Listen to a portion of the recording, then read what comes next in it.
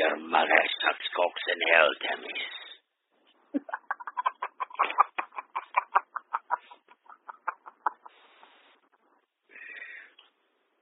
You got some you playing some music? Here it is. Oh, shit! Oh, man.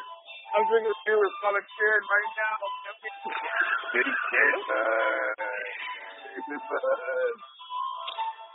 Little tubular bells to get it going.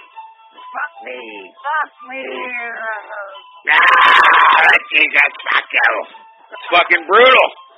Oh, yeah. Fucking brutal, dude. To this day, dude, it is fucking brutal. It's still shocking. I don't give a fuck, dude. It's hard for me to watch, dude. It's hard. I mean, it's my favorite. It's hard, but I mean, it's hard to watch, you know. It's my favorite number one horror film next to Halloween. Yeah?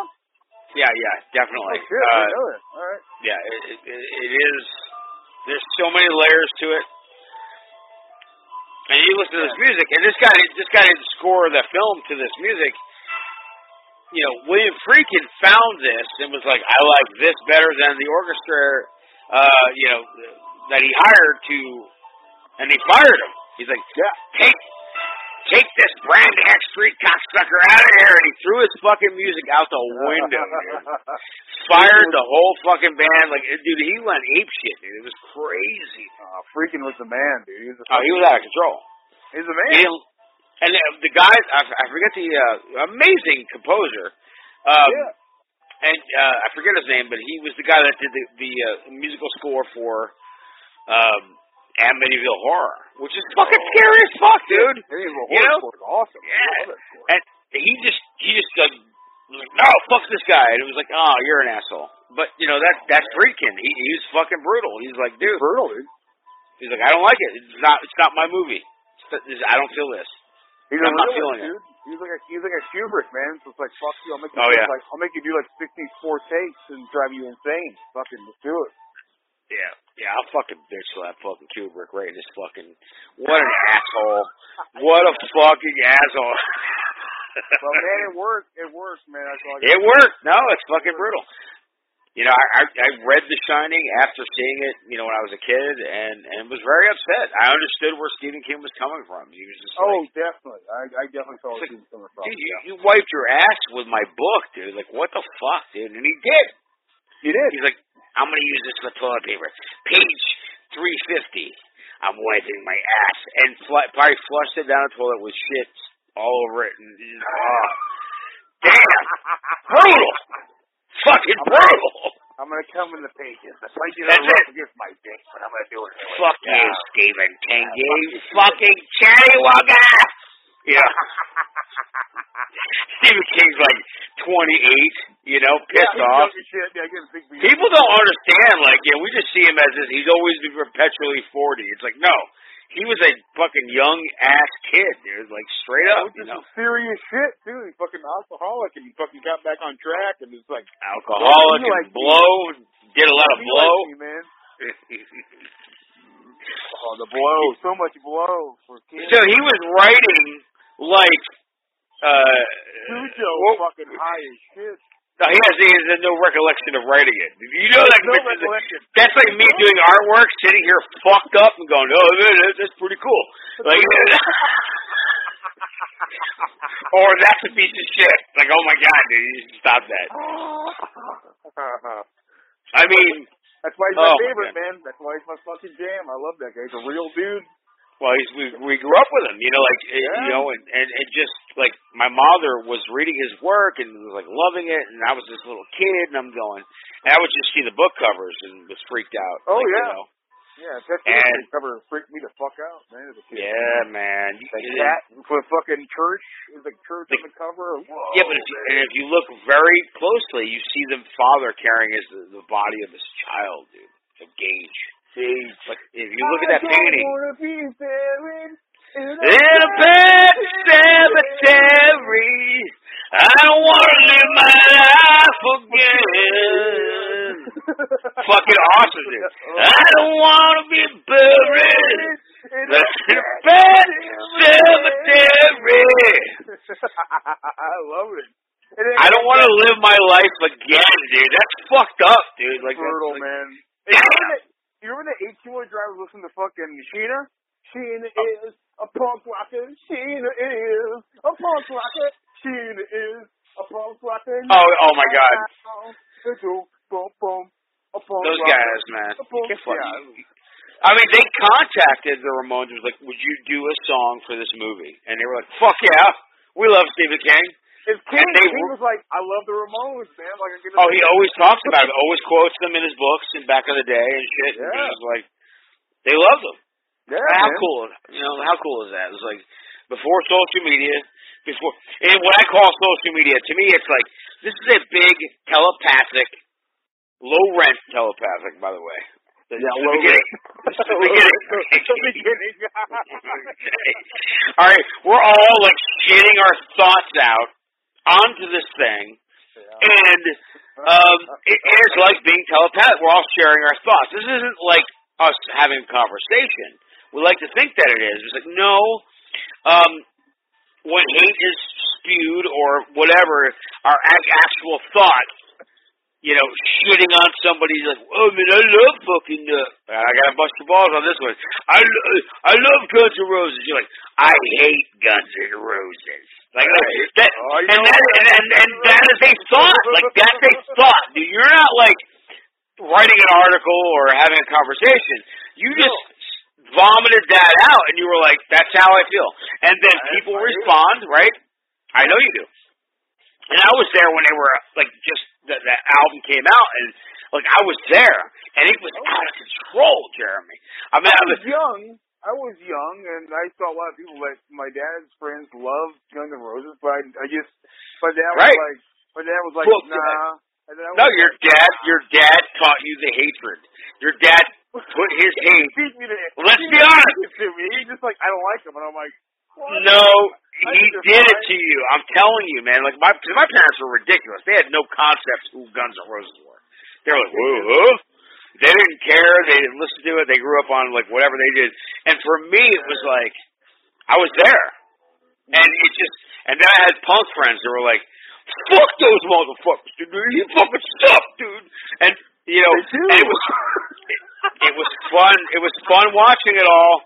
But I can honestly say, that first album was, like, pretty badass. I don't care what you say. I was there for that. I was there for that. It was crazy, dude. Hey, I'm not here to shit on anybody to like anything, especially if it's Guns N' Roses. I want to state my. You did. That was my point. That was my point of the. Yeah. This is not an article. This is not whatever. We are sharing our complete and total, deep-seated thoughts projected on this thing which we call social media. Sometimes it is good. Sometimes it is hurtful. Yeah. Sometimes it is terrible. It just destroyed Roseanne Barr. Will destroy her. She's done. Yeah. She got publicly executed. That's it. It's over. You're done. Very sad. Very sad as far as, to me, where I go, this person, a lot of comedians looked up to her. She came out of nowhere. I remember her rise. I'll never forget it. Rodney Dangerfield put her out there and was like, this is Roseanne. She's amazing. So I was watching. Almost a difference between Roseanne and Rodney. Almost, because Rodney seemed to have every joke he said had more of a like. For this is just coming from me. This is cabal. Right. This is how we speak. It's cabal. Same like social media. It's just cabal. So it's like right. Totally. Whoever listens to this shit, they know who we are. So it's like whatever. But like when Rodney would say a joke, when he would say a joke on Letterman or some shit, there was like a huge percentage of like charm, but also knowing that what he's probably saying probably isn't the best thing, but it's like. But there was this he ripped on himself. There was this self-deprecation going on, man. Exactly. Where it was like we're laughing at him ripping on his own life, and the thing about Rodney was like 50. When he finally came out, because he tried to be a comedian when he was young, it didn't work for him, and he had a family, and and he tried to just be funny, and what he did, which was genius, is that he fucking, like, all those years, like, all right, I'm going to go back into my sales job, which was, like, selling aluminum siding and shit in New Jersey. Yeah. And what he did, though, on the side was write his jokes. He kept, and he had literally 1 million zingers. You can go on YouTube and type in, like, Rodney Dangerfield, Johnny Carson. Yeah. And this guy's just, he was nonstop. He drops, killing it. Drops, like, 20 zingers about himself. He's like, yeah, my wife was fucking blah, blah, blah. And then fucking Johnny can't stop laughing. No, you can't. You can't. You got Ed McMahon's next to him. Ed McMahon's next to him, and he can't stop laughing. And he just completely rips on himself, which is, like, amazing. Because I could totally relate to that. Like, dude, I'm so short that, like, my wife looks down at me and is like, damn. I'm short, but you're fucking ridiculous. I mean, that's his thing. That's his thing. Like, it's like, holy shit. And it's funny, and he's always grabbing his tie, and that gives you the, like Rogan was talking about this the other day. He's like, he would grab his tie, and that's your moment to laugh at his joke. He paused. Yeah. And I'm seeing these beats, like almost like music. He has these beats to his comedy. Right? Yeah. And you're going, what the fuck, dude? Like, holy shit. This guy's a genius. And he just had fun. He just had fun. And that's it. Have fun. But he brought Roseanne in, and, like, the saddest thing of all was today Rogan posted. He's like, because he was going to have her, he's going to give her a fair, like, I'll give you can speak on my show, and I'll let you explain yourself. And I don't know if you saw this, but Rogan posted, he's like, Roseanne backed out of the discussion we were going to have. She didn't want to. No. She feels terrible. She didn't want to travel. And he's like, I just hope she finds peace in all of this. Like, Rogan said this. Yeah, and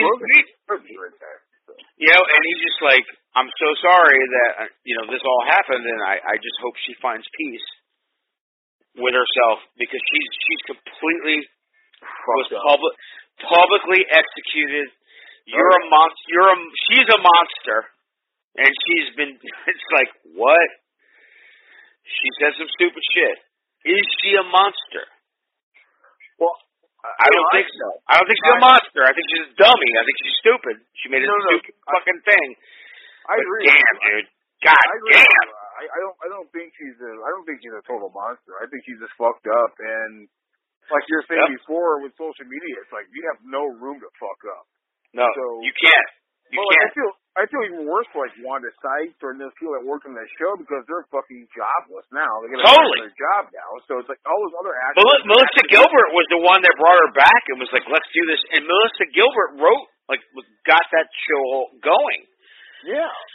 And she's a outspoken, she's a lesbian, she's fucking completely, whatever. And she's just like, I don't know what to say. Like, her response, I remember seeing her response. She was like, I can't accept this, and I have to. Oh my God, it's brutal. It's brutal, man. It's fucking brutal. Mm-hmm. Did she drug people and rape them in the ass while they were asleep? No, that's Bill Cosby. That's Bill Cosby. Yeah. Okay. This is where this is where it starts to become a blurred line. Okay. Yeah. Yes, she should be in trouble for this. She said some stupid shit and terrible things, and it doesn't help. When your boss is a black woman, it's not even the one she made the comment about, like ABC. No. Like, that woman is a black woman. She's like, you're done, and rightfully so. But you fucking everybody hates you now. Like, she can't walk into a store without having, like, rocks thrown at her. Like, you're going to throw rocks at there, bitch. Throw rocks at her! It's the Bible days all over again, man. Getting fucking stoned, dude. It is very strange. This is why I am, like, down the middle as far as, like, politicking goes and all this, because it goes extreme on either side, and I just look at it and I go, God damn, remember when we all had, like, forgiveness and reason? We don't have that anymore. We can just publicly execute them. Publicly executed. All right? I've experienced this myself, and I won't go into certain things, but my God, I will not. But I made a statement, and my heart was broken because I got attacked. And I'm like, dude, I'm a pretty liberal guy. Yeah. I got decimated.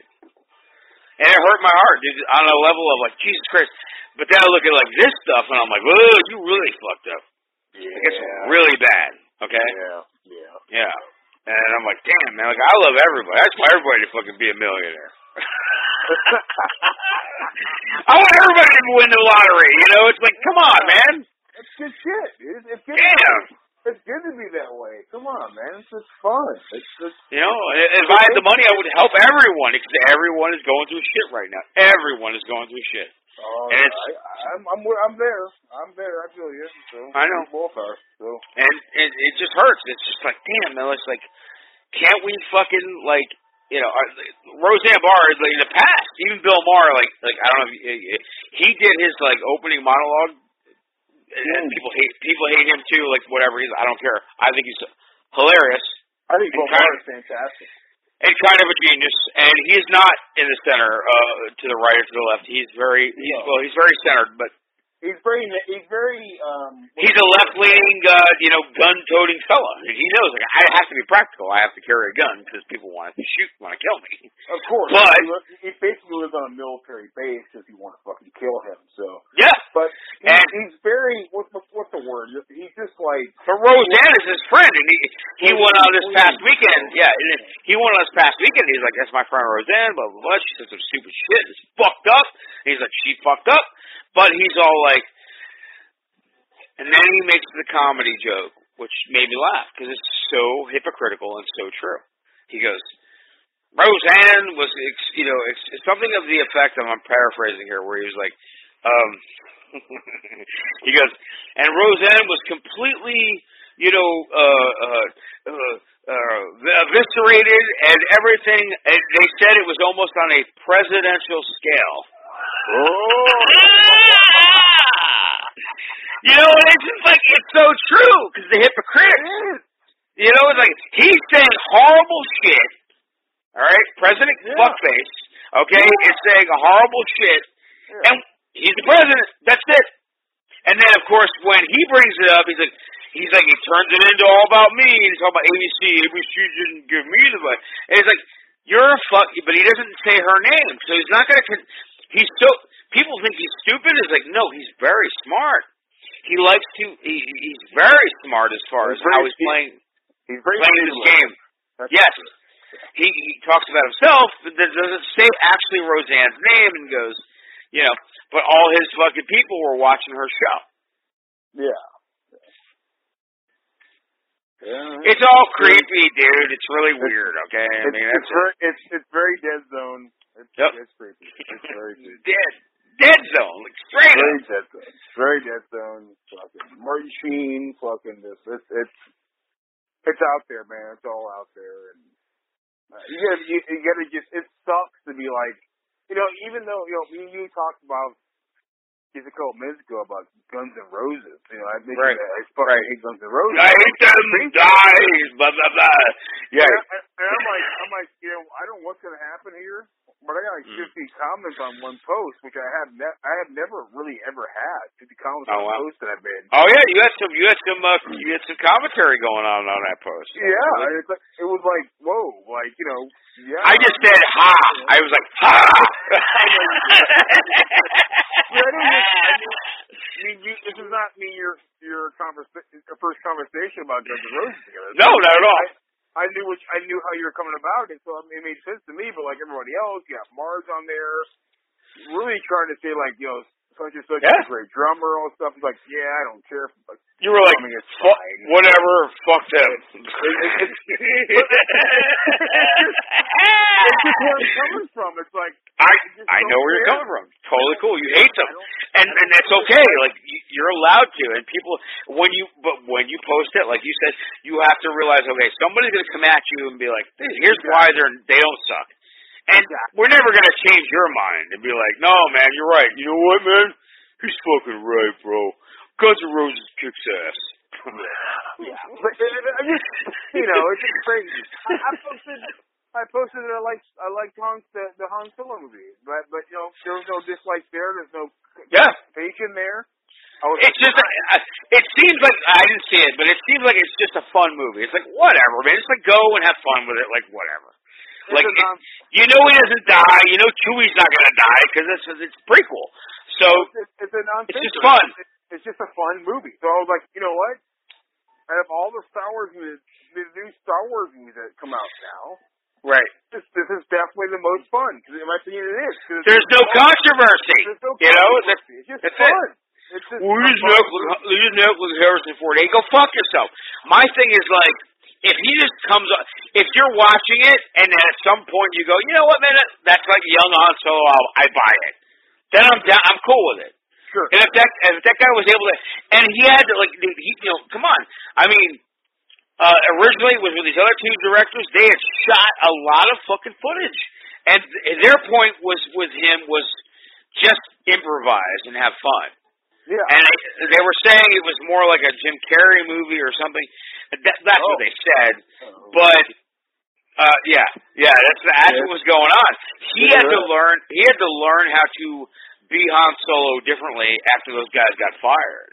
So there's a lot of really interesting controversy going on with that film. Yeah, there definitely is. Yeah, he's definitely no Han Solo. I mean, if there's any, you say he's no Han Solo, or he's definitely like he plays it cool. Like, what do you think? No, he's no Han Solo. Yeah, he sucks. He's fine. Does he suck, or is it like whatever? It's just telling a story of, you know, like a different artist in a comic book taking a different take on a character you love the way the other guy drew it. Definitely a different comic artist coming in and making a story that you never thought would ever happen. It's ridiculous. It's whatever. Right. It doesn't feel like Han Solo to me at all. But but you were able to have fun with it. I can tell you this, man. How are the space flying scenes with the ships? That's what I like. The space flying scenes?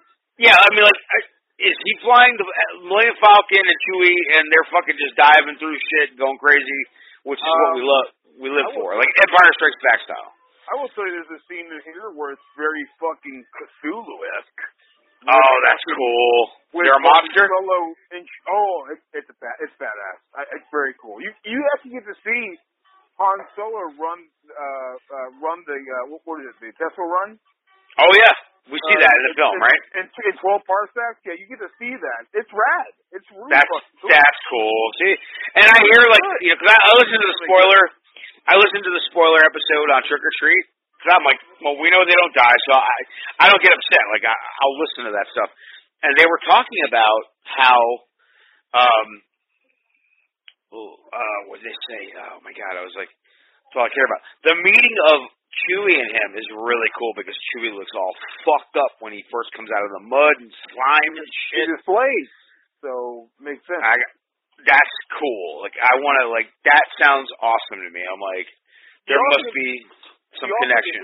You also get to hear Han Solo speak Wookiee. He speaks Wookiee. Does he actually? Yeah, it's hilarious. It's that's cool. I think, but it's fun. I don't. Because when you think about it, Wookiee is actually Ozzy Osbourne speak. Oh, it definitely is.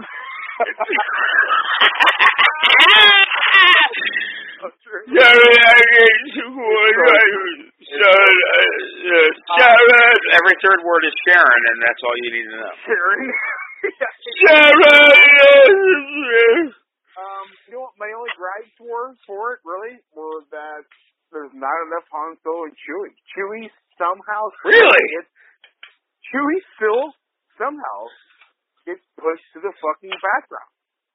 I couldn't believe it. I mean, he's there. What was the scene in the trailer when I see Chewie grabs another Wookiee's head and puts his head to his head. That looked really cool. Like, what was going on there? Was that in the movie or no? Oh, I'm sorry. All right, so Chewie grabs another Wookiee's head, like behind his head, and like they touch heads, foreheads, like I love you, bro. And then I don't know what was going on. Yeah, okay. What was that about? What was happening there? Well, you do find out in Solo, and Han Solo says this eventually, because they're at this like sort of camp or whatever with like Woody Harrelson's fantastic in this flick. He looks great. You know what? I gotta say, Woody Harrelson and Chewie. Yeah. They really make the movie awesome. Really? But yeah, they're the best parts of the movie. But that's why I'm kind of excited now about fucking Venom because he just was announced as Carnage, and I'm like, okay, I might go see that, Yeah, but Woody Harrelson as Carnage. But Woody Harrelson can play this sort of scoundrel. He can play this sort of guy. Like it makes sense that Woody Harrelson is that character, but they're sitting around this fire and they're like, they ask Han, like, why are you doing this? Why are you going to be part of this, like, scheme or whatever? Right. He said, I'm trying to get back to a girl on this planet. I need a ship so I can fly back there. And then they ask Chewie, and Chewie does his thing. Oh, shit. And Han says he wants to free his family because his race has been enslaved. It's like powerful. It's like, oh shit! Like, oh wow, his family's been. He's trying to find his race basically to free them. And then at a certain point in the movie, he finds a lot of Wookiees and he frees them. And Han's like, take care of it, man. I understand. And it's badass. It's very good. So that's what you probably saw in the trailer is that he finds some Wookiees in this planet to go to do this heist. It's legitimately a heist movie. And he finds some Wookiees there, and Han lets him do his thing. He's like, I understand. Fuck it. I'll go on and do my thing. You do your thing. If we see each other again, great. And they do, obviously, because we see New Hope. But oh yeah, it's awesome. I mean, there are points where it's really great between Han and Chewie. I just feel like there should have been more. There's just not. It's more like Woody Harrelson and what's her name? Emily Clark from Game of Thrones, who I don't think is a very good actress in the first place, but she's there. Is she pretty good in this, or not really? Like, whatever. It's like, she's there. She's a bland. She's just bland. She's a wet fart, in my opinion. Right, that's hilarious. Terminator Genesis, she's awful. I mean, with Game of Thrones, she's just kind of there too. Whatever. Well, yeah, I like her in Game of Thrones. What are you gonna do? I mean, I think exactly. It's like with her. She's pretty hardcore at the beginning of that. Just like. That's the best thing she's been in my opinion so far. So, but in this, she's just like, I'm in this movie. And I'm like, okay, it's fine. Like, I don't hate it, but, like, you could have did something more, but she's still, like, got that fucking glazed look. She's just, like, looking off into space, and it's like, man, I don't care about this. But, like, the guy who plays Han Solo, he seems like a nice enough dude, but he's fucking gnome. Well, now, listen, right, and they're not trying to do that, but here's the thing. Like, here's what I have heard from other people that have reviewed it. He doesn't have. And they said that about but they said about halfway. Yeah, but they said about halfway into it, you start to see. This is what I've heard from like 3 other reviews of the film. Okay. Okay. That halfway into it, you start to feel like, oh my God, he's like kind of doing the isms and the whatevers, because clearly it's before Han is very cynical, which when we first meet him. He's a very cynical character. He's like, I've flown from one end of the galaxy to another kid, and I've never seen fucking this or whatever, a hocus pocus, whatever, whatever. Hocus pocus shit, yeah. Yeah. Well, you get to see where Han Solo's cynicism comes from in this flick. So they drop it at some point. Okay. They drop it pretty early. Honestly, I would say probably about 20 minutes in, you're like, okay, I see where he's coming from. Like this is He's not about the spiritualism. It's more about the realism. So he's also really hopeful. The whole movie, he's very gleeful and happy. He's young. He's supposed to be 10 years before we meet him. Because he's 20 or whatever in this. But okay, spoiler alert. At the end of the movie, they're going to Tatooine to meet a big time gangster. You know who that is? That's Jabba the Hutt. So I mean, you're supposed to really? We see Jabba in this film? No, but that they speak of him. Okay. Tatooine, and that's where they go because Woody Harrelson told me, he's like, I'm going to Tatooine.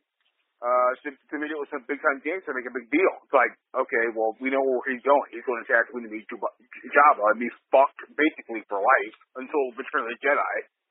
Right. So we know where he's going, but, like, it doesn't feel right. It doesn't feel like Han Solo has gotten that far or has known life at that point in this world, this smuggler world, to get to where we saw him in New Hope. New Hope, he just seems more like, I've been in this for a really long time.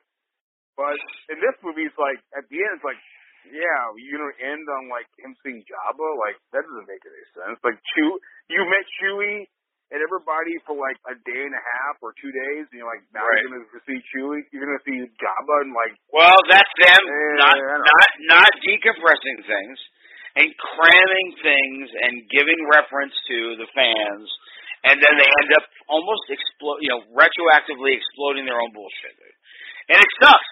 That's where it's the problem. Like, I can look at it and be like, hey man, this is cool, because they could do a trilogy of films with this character, and cause I hear the Lando, I hear your boy Jordan, or who is it? Not Jordan. Jesus Christ, that was the fucking other guy. Billy D. Williams. Yes, playing Lando Calrissian. I'm blanking now on the actor's name, but like they said he was awesome. Like he really got the inflictions of Billy D. Williams. I haven't seen it, so I don't know. But they're freaking out. What is his name? I can't remember his name. All of a sudden, I'm saying with you, man. Hold on. We'll Google it right now because that's bullshit. We can find out. That's the world we live in, where we can go. Computer, tell me exactly. Great band. He's got a great band. It's straight up like Prince and all kinds of crazy shit. He's got a great band. Who plays Lando Calrissian in the latest Han Solo film? Like there's been 10 others. Han Solo. Donald Glover. Danny Jesus Glover. Christ. Yeah, exactly, right? Donald Glover, yeah, we should have known that. Donald Glover I played would say him. that Donald Glover is a cool dude, right? Yeah, he's amazing. I heard his last album was like really funkadelic and like. Oh man, have you heard that first album? No, I need to get it. I'm gonna get a hold of it. I'm gonna buy the fucking thing, man. I have to hear it. Love that album. It is a fucking awesome album, dude. But John Glover as Lando, how's he do? He looks like Lando. Oh, he looks like him. How does it play out? Like, is he like, hey, what do we have here? Or is he like? I don't think he's that close to Lando, though, man. He's no Colt 45 Lando, dude. He's doing the sort of hammy version of him, like the cartoon version of that character is what he's doing, or what? I think you hit the nail on the fucking head, dude. It's very much a cartoon version of Lando Calrissian.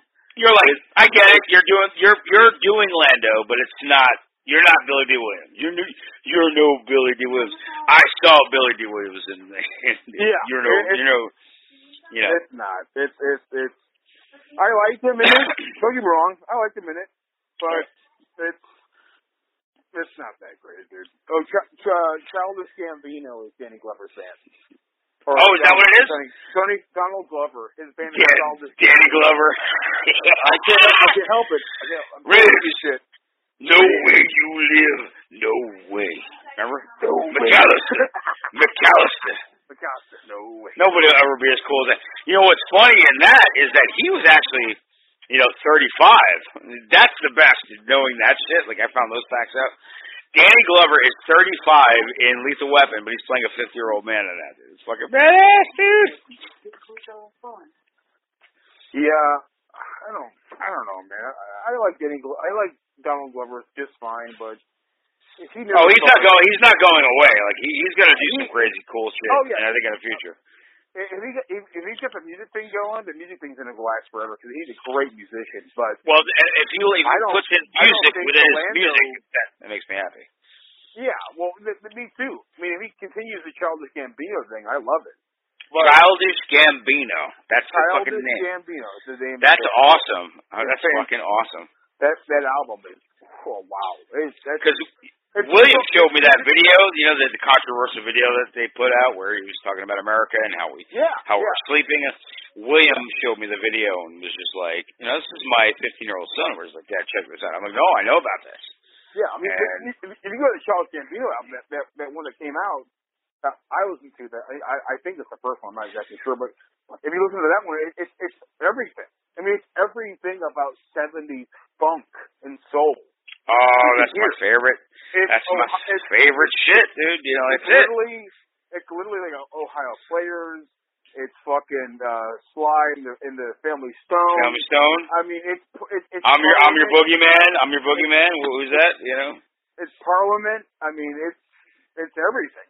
It's all there. Prince is in there. I mean, it's a lot of awesome. Barry. What's his name? Barry. Not Barry Manilow. No, Barry Manilow. My wife is only Barry Manilow. Jesus. Well, you know, he was there. You know, what are you gonna do? Well, anyways, whatever. But you know, what's his name? Who sung 100 across 106th Street? He's incredible. I can't remember his name. I'm embarrassed. I love that guy.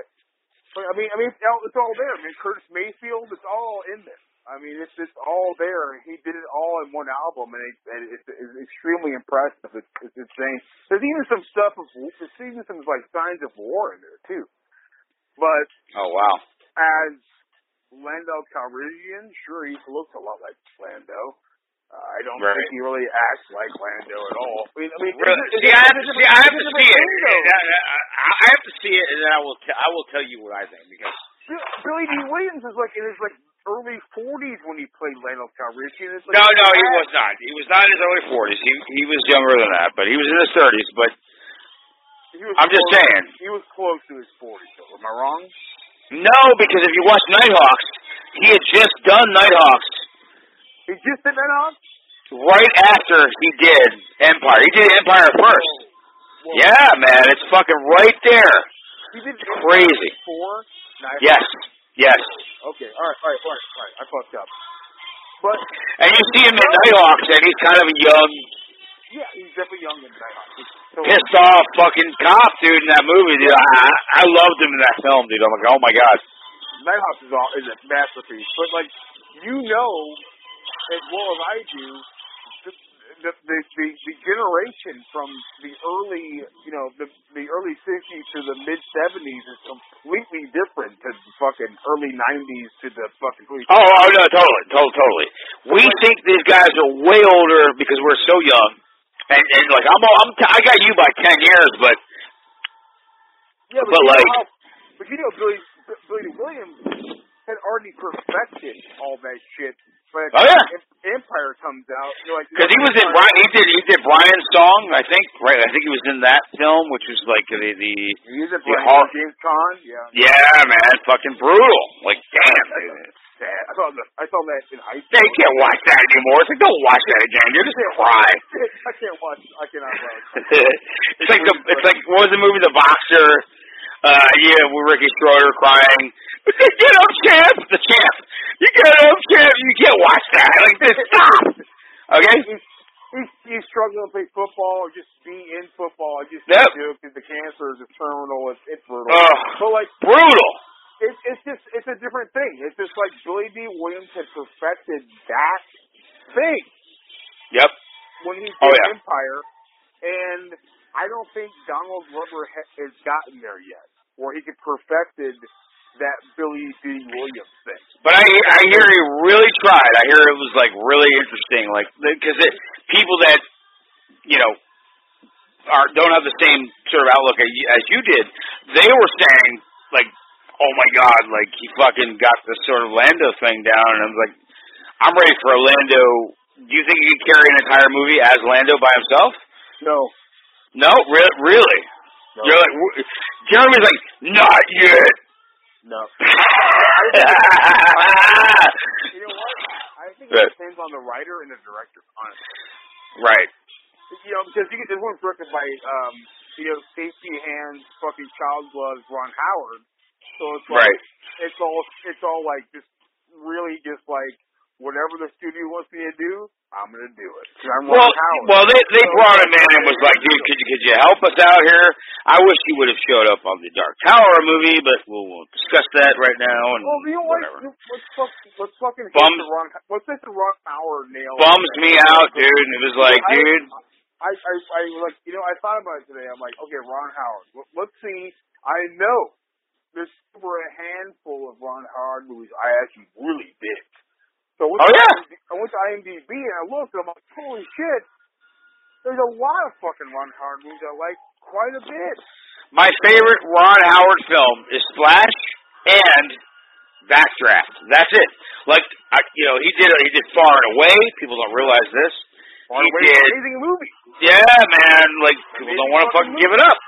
Tom Cruise, like, fuck you. That was a good movie. That's a fucking great movie, dude. But like for me, it's like I fell in love with both of them, and that's where they got married. Was from making that film together, man. Exactly, dude. Yep. I mean, but it's hard though. It's like Night Shift with fucking Henry Winkler and. Are you kidding me, dude? Night Shift, dude. Night Shift is so. It's so fun that you've seen that. I know, like, people don't remember that movie, and like Shelley long before Cheers was in that film playing the. Exactly. He's like, we're we're brokers of love. Remember, dude? They're just like we're not pimps. We're just brokers of love, dude. Because they were good to their girls, man. Remember? My dad ordered the old standard. Remember when Michael Keaton jumps? Remember when Michael Keaton jumps over the railing to fucking save his friend and he just lands on his face, dude? But my dad ordered that from whatever I don't remember the production company, it's Paramount, Fox, whatever. But can you hear? Hey, real quick, can you hear the music? Tell me if you can hear this. Barely. I can barely hear it. All right, hold on. Turn it up. It's about to start.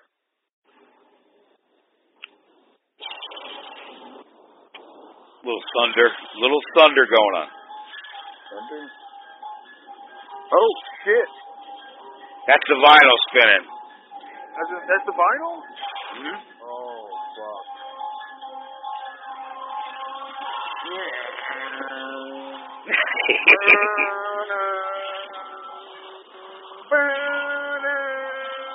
Yeah.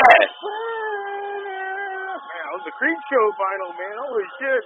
You killed me with Oh, that's cool. You named it, so I didn't know you could. I know it. Man, I watch Creep Shows. I've been watching it since I was 15 years old, man. My mother took me to see it in the theaters. I was 7 and a half. My older brother, almost threw up all over his own shoes. Giant white people were screaming throwing popcorn at the screen. It was out of control, dude. Like, I was there for that, dude. I remember riding my bicycle to a fucking, like, whatever store. I don't remember what store. It was a supermarket or whatever. Oh, yeah. They had VHS tapes on the shelf. Mm. I saw fucking Creep Show, that cover. That cover on it. Yeah, man. The movie poster was really good, dude. And I bought it. I bought a VHS tape for $15 from fucking which had the creep, right? Which had the creep asking for your ticket with the little microphone. Exactly. So, dude, that's how the box office looked. You go up to the box office, and people were standing there, and they on the other side of it, and they had this little vent, right? The silver vent. Yeah, the silver vent. That's how it was, man. That was real. No fucking hole in the plexiglass. It was a fucking vent. Yep. I remember a couple of places I've gone to in Texas when I was a kid. They had that still. Amazing. But I remember getting that fucking thing, bringing it home on the bicycle in my back. Did your dad freak out? Was he like, whoa, this movie is fucking... I remember showing my dad, and he was like, oh, Creep Show's great. And I showed my mom. My mom was like, oh my God. We gotta watch that together. I fucking love it. Yeah! I saw it in the theater. My mom saw it in the theater with her brother. Oh, yeah. Oh, yeah. So we saw she was there. Together. It was a great experience, man. It was my mom always was like, hey, you ever see this movie called Wolfen? I was like, yeah, I've seen Wolfen. Yep. She's like, I saw it in the fucking theater. It freaked me the fuck out. I'm like, oh shit, let's watch this together. Dude, I can only imagine. That was the first time. Dude, I just showed my mom fucking Texas Chainsaw Massacre last weekend for the first time. She's never seen the original? She was scared. I showed her the first time. She was that's great. And you had that. You probably have that fucking 40th anniversary Blu-ray, which is all fucked up. Right? I rented that on iTunes, and we watched it together. I watched it with Joanna too. She watched it the first time too. Wow, that's really crazy. Because it looks real, man. I mean, it looks like fucking raw and just. It looks good. It looks really good. And they both liked it a lot, which I was happy about. It was like I'm like, don't worry. I know they're both like, well, I know Joanna specifically is like, not a lot of blood. I like, it's like no blood almost at all. So like, don't watch there's no blood, but don't watch part 2 where there's all blood. And like, that's the thing. Like part 3 is like I always get everyone, like no one talks about 3, but 3 to me is like, cause they're all different. Every one of the Chainsaw movies is different. Everyone. There's no continuity. That's it. They're all different stories and takes on these characters. It's like the third film is completely metal to me. I think Chesapeake on that. I love 3. Okay, it is completely metal and fucked up and just all of that. Oh yeah, nobody talks about it. I think 4 is garbage. 4 is garbage. You know. Sure. Well, you know, it depends. It depends on the first. I mean, I love Matt McConaughey here. He's fucking. Oh yeah, he's just like got the robotic leg, the hydraulic leg, where he's like snaps the chick's head or whatever. But I like 3. I like 3 a lot. I rented that on VHS back in the day when I was a kid from our old fucking VHS store called Paradise Video. I rented it back then. Fucking the Solids in the Family. I remember renting that back in the day and fucking watching it by myself. Freaked the fuck out. I saw Vigo. Being a bisexual, and I saw Vigo. He's just crazy. In fucking Lord of the Rings. Yeah, man. Like Aragorn. I was like, holy shit, Aragorn. Yeah, man. I mean, he was in a lot of films. Like you watch, you know, well, it was original. Well, that's that. But originally, you know, you watch the horror film. You know, Christopher Walken playing Gabriel. It was originally called God's. Yes, it was originally called God's Army, and they changed the title. It's a prophecy. And he's Satan, and he's eating that rosebud. Remember that? And he's just like, dude. He's the best Satan, in my opinion. He's definitely one of the best Satans portrayed on film, next to the subtlety, for me, the subtlety of Robert De Niro. Angel Heart? As Angel Heart, bro. You're going, damn, it's fucked up. He's like, my name is Louis Sipe. I fucking filled this egg with my fucking ugly ass nasty. Yeah. The egg is the symbol of the soul. You're like, damn, man, he eats it. They take a bite out of it. Man. Like, there's all this subtlety going on in that film that nobody recognizes or no one even understands. And you go back and you watch it, dude, and you're like, damn, dude. Like, whoa. The egg is the symbol of the soul. You know, he just takes a bite. That deviled egg, man. He fucking deviled egg. Fucking brutal. Man, Angel Heart is such a brutal, beautiful, gorgeous, passionate fucking movie. Alan Parker. I think it's still underrated to this day. I don't think anybody realizes how much of a powerful. No, people do not understand. They can't grasp the concept of how amazing. At 20 years old, got her fired off the Cosby Show, that cocksucker. Oh, yeah. Lisa Bonet was amazing in this film, okay? And Rourke, dude. Oh, my God. Amazing. You can't. That's my favorite movie ever that he ever did. I don't care. You can do the Pope of Greenwich Village. I don't give a shit. But this movie was his movie, dude. Like, that was it, man. 9.5 weeks, fuck you. No, 9.5 weeks is good. But I'll say it is good. These are not. I'm not saying they're bad films, but I'm going. My number one from Mickey Rourke, next to Marv, and because it's just fun. When he came back, we hadn't seen him, dude. He's all fucked up looking in his face, and he played Marv in Sin City. I was like, fuck yeah, dude, perfect. You know what I'll say? I'll say this right now. I think the best 2 movies that Rourke ever did. I mean, listen to me. The Pope of Greenwich Village was a movie my dad. My nose, Charlie. My dad told me about that movie for the longest time. He's like, you have to see this movie. You can find it, get it. Oh yeah. And I was like, this is a fucking masterpiece. But for they took my thumbs, Charlie. Yeah. They took my thumbs, dude. It's fucked up. It's an incredible fucking movie. But I will say, I gotta say, Angel Heart. Oh yeah, man. And Johnny Handsome. Yeah, dude. Nobody. Walter Hill. Like nobody talks about that. No one talks about that. Because it came and went. Like I was there. I remember when it came out. Like it just went away, dude. That was it. Yeah. It was done. no one recognizes fucking Rourke in that movie. He put you got to make him on the line for that movie. He put it all out there. And he's great in that fucking movie. It's so good. Fucking Lance Henriksen. I mean, Forrest Whitaker. Fucking Morgan Freeman. I mean, it is a fucking awesome movie, and Forrest no one Whitaker, talks about it. I mean, it's just a powerful fucking movie. It's a sad movie, but it's a great fucking flick. Oh yeah, it's great. I think it's a great flick. And it's probably one of the best Walter Hill flicks ever made, in my opinion. So, yeah. Walter Hill, come on. Love Walter Hill, man. He's my man. Love Walter Hill.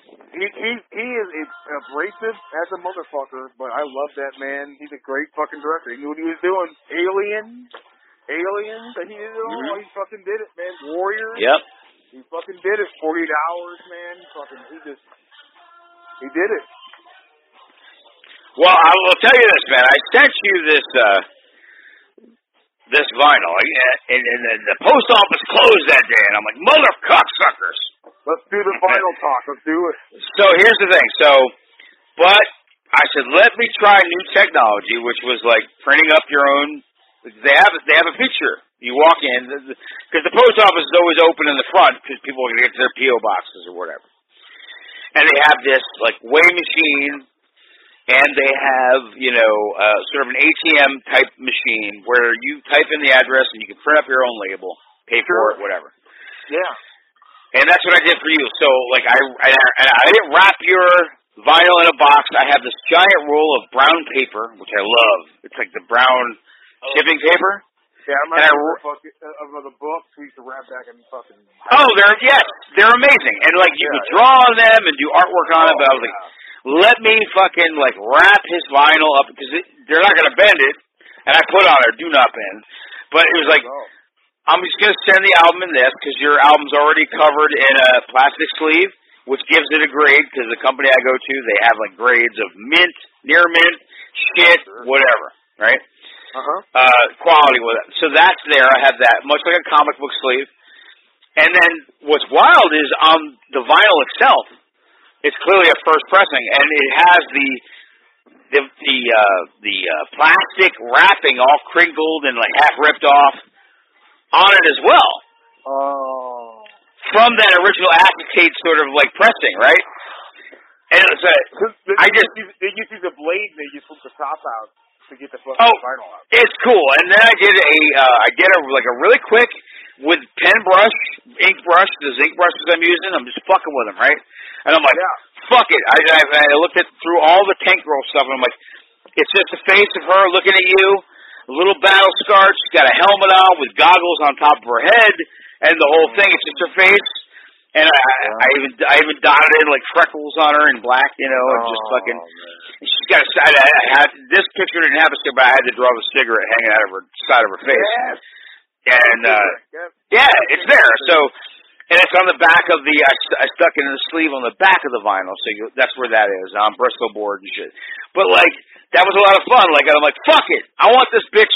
It probably still won't ship till Monday because, I just dropped it in. But there were still people in the post office. They closed at 1. I got there at 1:30. I'm like, you motherfuckers.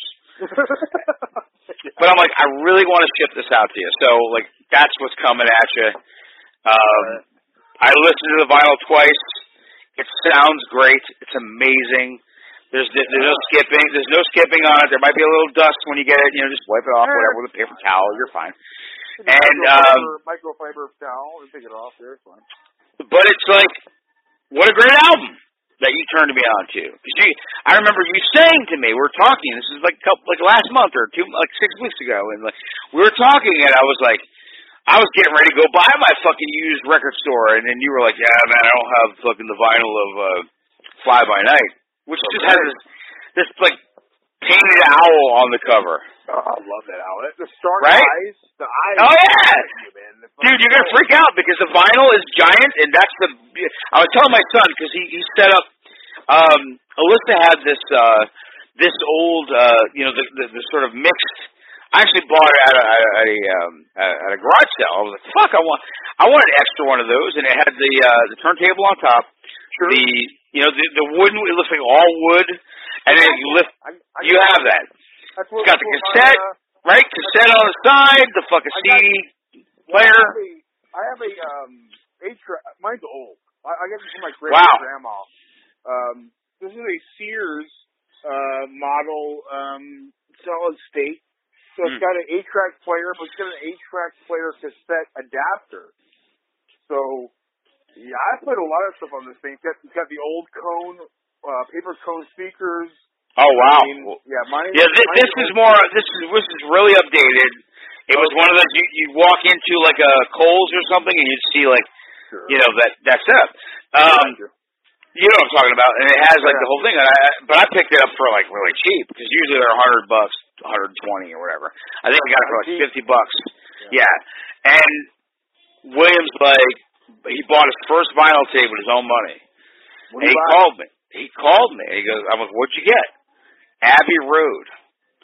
It was on Beatles Abbey Road. This is my 15-year-old son. Okay, not because it's hipstery, because he knows that's his sister's favorite Beatles album, okay? And he bought that they got the 180 gram, right? Which so the vinyl's very thick. The new ones they come out with, they repress them and they're fucking thick. Yeah, they're thick. Okay? Yeah. It's pretty cool. Like, you're not going to break these things. You're not going to scratch them up. They're pretty fucking durable. You can throw them at somebody and be like, it comes back like a boomerang and shit. Like, I just cut that guy's throat. I just slit his throat with that fucking vinyl, But I came home and he's listening. And then so I had this vinyl that Alyssa got me when she went up to Georgia, which is this guy telling this whole, like, on this vinyl, this pressed vinyl, she got it out of this like really intricate sort of like independent bookstore, record store. And this guy's a local guy that is a writer and whatever, lives up in Savannah, Georgia, and tells a story about how he rented his first house he rented up there was from a Warlock.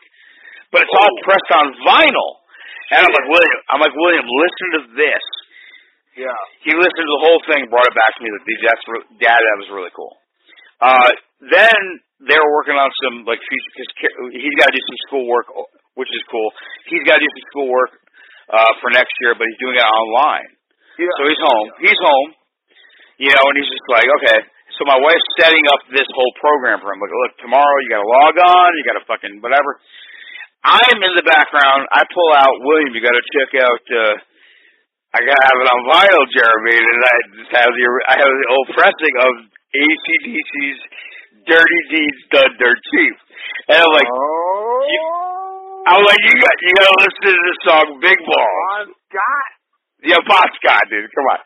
All right. Only and I'm like, AC/DC was Bon Scott. Oh my God, dude! It's so sad that he died. It sucks, But so Big Balls, I put it on. I walk away from it, and all of a sudden I hear, dude. Then I explain it to him. I'm like, it's all about like balls people are throwing. He's looking at me like they have balls. They have like dance balls, and that's what they call them. Yeah. I'm like, but the inside joke is really about their big testicles, and he's laughing at me. Yeah. And he's like getting all red in the face and all this. So I put the vinyl on, and I'm like, let me just play. And it got to Big Balls. It was like down, da da da da, da da da da, da da da. Oh my God, dude! Right.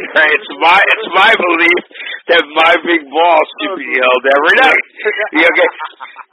He's laughing. My wife's trying to like help him out with this page, and I started singing it out loud because I'm being an asshole because I've been drinking and I've been told like an asshole, and I'm laughing and he's laughing. And he's like.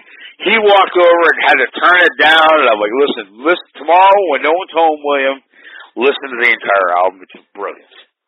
You have to listen to it. I have a vinyl. How cool is that, right? Yeah, man. I mean, I've got my original copy of Abbey Road, first printing from my mom. Wow. My mom gave me her original Abbey Road printing, so I have it. It's come on, man. It's a great album. Well, I mean, listen. Beatles, Abbey Road, Beatles. White Album, Beatles, Rubber Soul. Rubber Soul. Rebel, Sgt. Pepper. Sgt. Pepper. Yep. Can't fuck with any of that. Was it Let It Be? Let It Be. That was it. That was their last album, dude. Last album. Fuck. Those damn, dude. Well, you actually consider them 6 albums for White Album. Well, people don't realize, like, oh my God, they were, you look at them like they were gods almost, but it was like they did like 6 albums that were like 7 albums, whatever, the early stuff.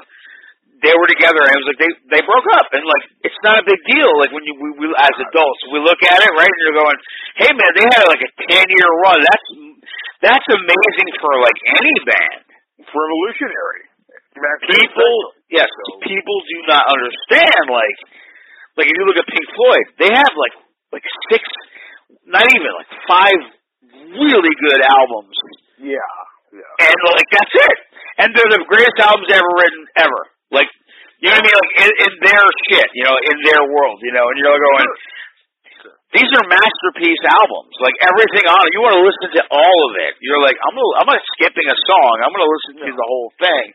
Well, you know what I mean? Time is a very powerful song to me. I will listen to Time. Oh, my God. And it's very powerful every single time I hear it. I mean, it's a powerful song, It's a powerful song. When I first heard that entire album, just so you know, I'm going to reveal this on this Candid Cabal episode here, okay, that we haven't done in a while. So I was tripping on acid, okay, so I was like 14, maybe 13, terrible, okay, but I was tripping on acid with my buddy, and he was like, we're going to listen, because he was a Pink Floyd. His uncle was he passed away. He was a friend of ours, but he had died at a very young age. And Pink Floyd was his shit. And so this guy got me into Pink Floyd. This guy, Steve Walden. You'll see him on like my Facebook occasionally here and there. We were little kids running amok, dude. All right? Yeah. Our families were fucked up. Our life was bullshit. But we had access to hallucinatory fucking chemicals, okay? And like we fucking, I'll never forget, one night we put on it was vinyl too. It wasn't like cassette. We had the cassette, but we had the vinyl, and we listened to dogs, or animals, not dogs, but animals. Oh my God, the song Dogs, okay? Like, holy shit, listen to that now. And like, there's paranoia in that song. There's all this things going on, and like you were running amok in the streets, and we were running amok in the streets. We were out there in the darkness, like at 3 a.m, not robbing people or hurting anyone. We were just walking the streets. Yes, tripping out, listening to this music. Though we got to his house, and I'll never forget. He's like, "I'm gonna put on Dark Side of the Moon." I'm like, "Let's listen to it," because I'd heard it before, but I had not heard it on acid before, okay? And so all the sound effects, it was much like, they kind of went like the next level what the Beatles did, which the Beatles would add sound effects to their songs and different instruments, right? Like just do shit that no one had ever thought to do ever before. Well, they would mix in, the tracks wouldn't stop. It would blend into the next. Blend into the next track, dude. Right? Exactly. Mind blowing at the time. It's so mind blowing to me. It's just like, holy shit! Like, is this? Yeah, because nobody makes albums, right? Nobody makes albums that are whole stories. Essentially, okay. Well, for the most part, there are some bands out there for sure that do that still. But I think there's independent bands definitely making albums. Probably we have to find them and discover them, but they're doing that shit now. Like I listened to a band called Coheed and Cambria, and Coheed and Cambria is a prog. I know Coheed and Cambria. Yeah, they're a prog band who very resemble like Yes or Rush or Rush. Yep. And they. No, I'm just kidding. My nights away from here. That's the shit. The best, and see now what's awesome. Nobody finds us looking for the day. I don't know how it goes, but like it's great. And what's amazing and really funny too is like remember how? Totally. Yeah. Totally. And like what was amazing was like when you hated on Guns N' Roses, I'm laughing and you're talking about them being like voices on a chalkboard. The best was listening to an episode. Cause I always go back. I love Brian Keane. You know how I feel about him as an author and his podcast. His girlfriend, who was an amazing writer in her own right, a horror novelist, Mary San Giovanni, she had never been exposed to Rush. And Brian Keane is a huge fan of Rush. They're together, like that's their couple, right? There you go. And they were riding down whatever, and she was like, said like, he's all laughing, he's all started singing Rush songs, you know, Tom Sawyer and all, and she hates them. She's like, he's getting leaves to be fucking put into a fucking cannon and shot directly into a brick wall, dude. Like she was like, she just fine, bitch. No, she's not a bitch at all. She's totally awesome. But I'm laughing because, and then Brian starts singing. He starts singing it. Remember they did that marathon I was posting for a while about Scares That Care? She got paid like three. She said, I'll do it. She got paid, and Brian came up with the idea. He's like, listen, if somebody donates $300, you have to sing a Rush song, right? Yeah. And she was like, God damn it! And I remember catching it, like, because they were running this thing live. It was really cool. I would come home, and I got to catch her having to sing a Rush song live, dude. Like, she had to sing it. And it was really funny, and they got the money, raised it for the cancer patients, and it was really sure. Oh, hell yeah. But it's just funny when you realize, like, not everybody is a Rush fan. Not everybody. I knew this guy. I know this guy is a Rush fan. Like, dude, he saw every concert they ever did in St. Petersburg, Tampa, whatever. Oh shit! He's like, if they were coming. That's killer, man. That's really killer. He's a diehard guy that I knew, this maintenance guy at this one place. But he used to own a pizza shop, and he's like, Rush is my band. Took me to see Iron Maiden. No, Rush is like, that's it. It's very powerful to me. You know, I got into Rush with my dad. My dad was he was an avid Rush fan. He saw Rush several times at live, and I got to see Rush twice in my lifetime. And in my lifetime, I got to see them the last time they ever played ever.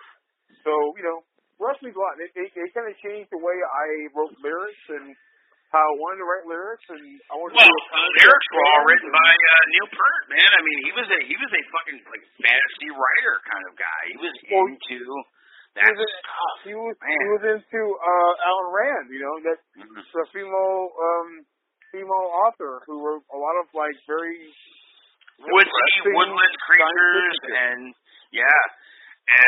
just very Hobbit-like, very Lord of the Rings-ish, man. Like, is there always stuff? Well, you know what? You know what I'm gonna fucking do? I'm gonna send you.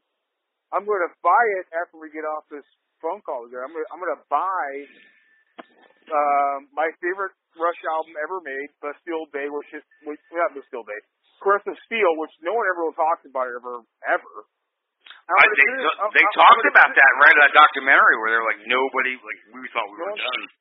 No one talks about it because it's one of the most metal of the Rush albums. So I'm gonna get it for you. I'm gonna send it to you. You spin it on your fucking record player. But it's one side is completely the Hobbit. It's Hobbit. It's totally the Hobbit. It's all about the Necromancer. What year did that come out? Did that come out after the one I'm sending you, or what? Let me look. Hold on. Yeah, look at it. Google it. Look at my records out. Because I think. Did it come out after 5 Because they said they went very metaphorical and stuff like that. Pharaoh the Kings came out after that, I believe. So let me see when. Hold on. Let's see. 2112. Oh. I got Animals here. I got an original pressing of Animals from my mother-in-law. So we got that in here. Cars. Southside, Huey Lewis, Abbey Road, Doors, more Doors, Creedence, Stevie Nicks. Who the fuck is it? Stevie Nicks again. Okay. Heart. I was playing Stevie Nicks while we were talking. Heart. More Heart. Creedence. More Creedence. Age 17. Cars. Creedence. Where the fuck is it? It's right here. Here it is. The fucking. Okay. Alright. Versus Steel came out and. Let's see. Hold on. Oh, fucking shit. My fucking finals are falling over. Hold on. Sorry. This is great. Over. Hold on. Remember, so you had Fly By Night come out, and then it's like, okay, Trust Book came out in 1975. All right, so it came out. I want to say Fly By Night was 74, so this must have been their next album following that. Yeah, it was 73 or 74 when Fly. Cause I looked at the date and I'm like, oh my god, man, this came out like when I was born, like the year or the year before, like holy shit. The thing, what happened was that the self-title comes out, and the original drummer had diabetes, so he could not carry on. So what they did was they got Neil Peart, the new guy, to come in for Fly By Night, and Fly By Night, then they did. He wrote fucking all their shit, dude. Like they were like, this guy can write songs, man, with lyrics that are mindful. Yeah. He was very much a poet, and he also read a lot of shit. He's a smart guy. He still is a smart guy, but still. Yeah. I mean, you know. Think about it. He was smart. He was like, I'm done with the band because I'm gonna go live my money.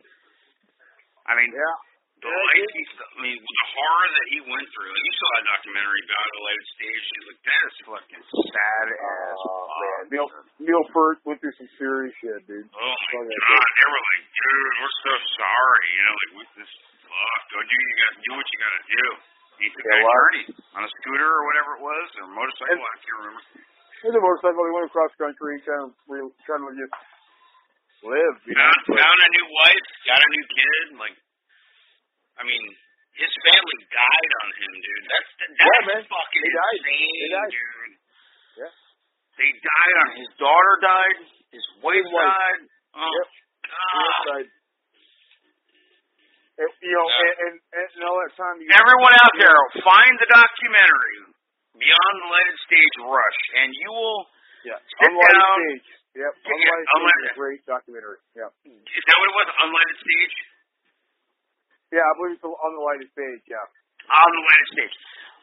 Get yourself your favorite booze, and if you don't drink, get yourself your favorite marijuana, and if you don't smoke, get yourself your favorite coffee, and kick the fuck back and watch this documentary about this band, whether you love them or hate them. By the end of it, you will respect them. And that's all I want. That's all I want. Is just some respect for Rush. It's like Rush didn't. Jeremy, when I was a teenager, when I was a young teenager, this is where I grew up because everything seems so old and so long ago. Okay, but it wasn't. It was like 10 years prior where everything was very popular. But we were these kids. We were these teenagers. We're talking, 87, 88.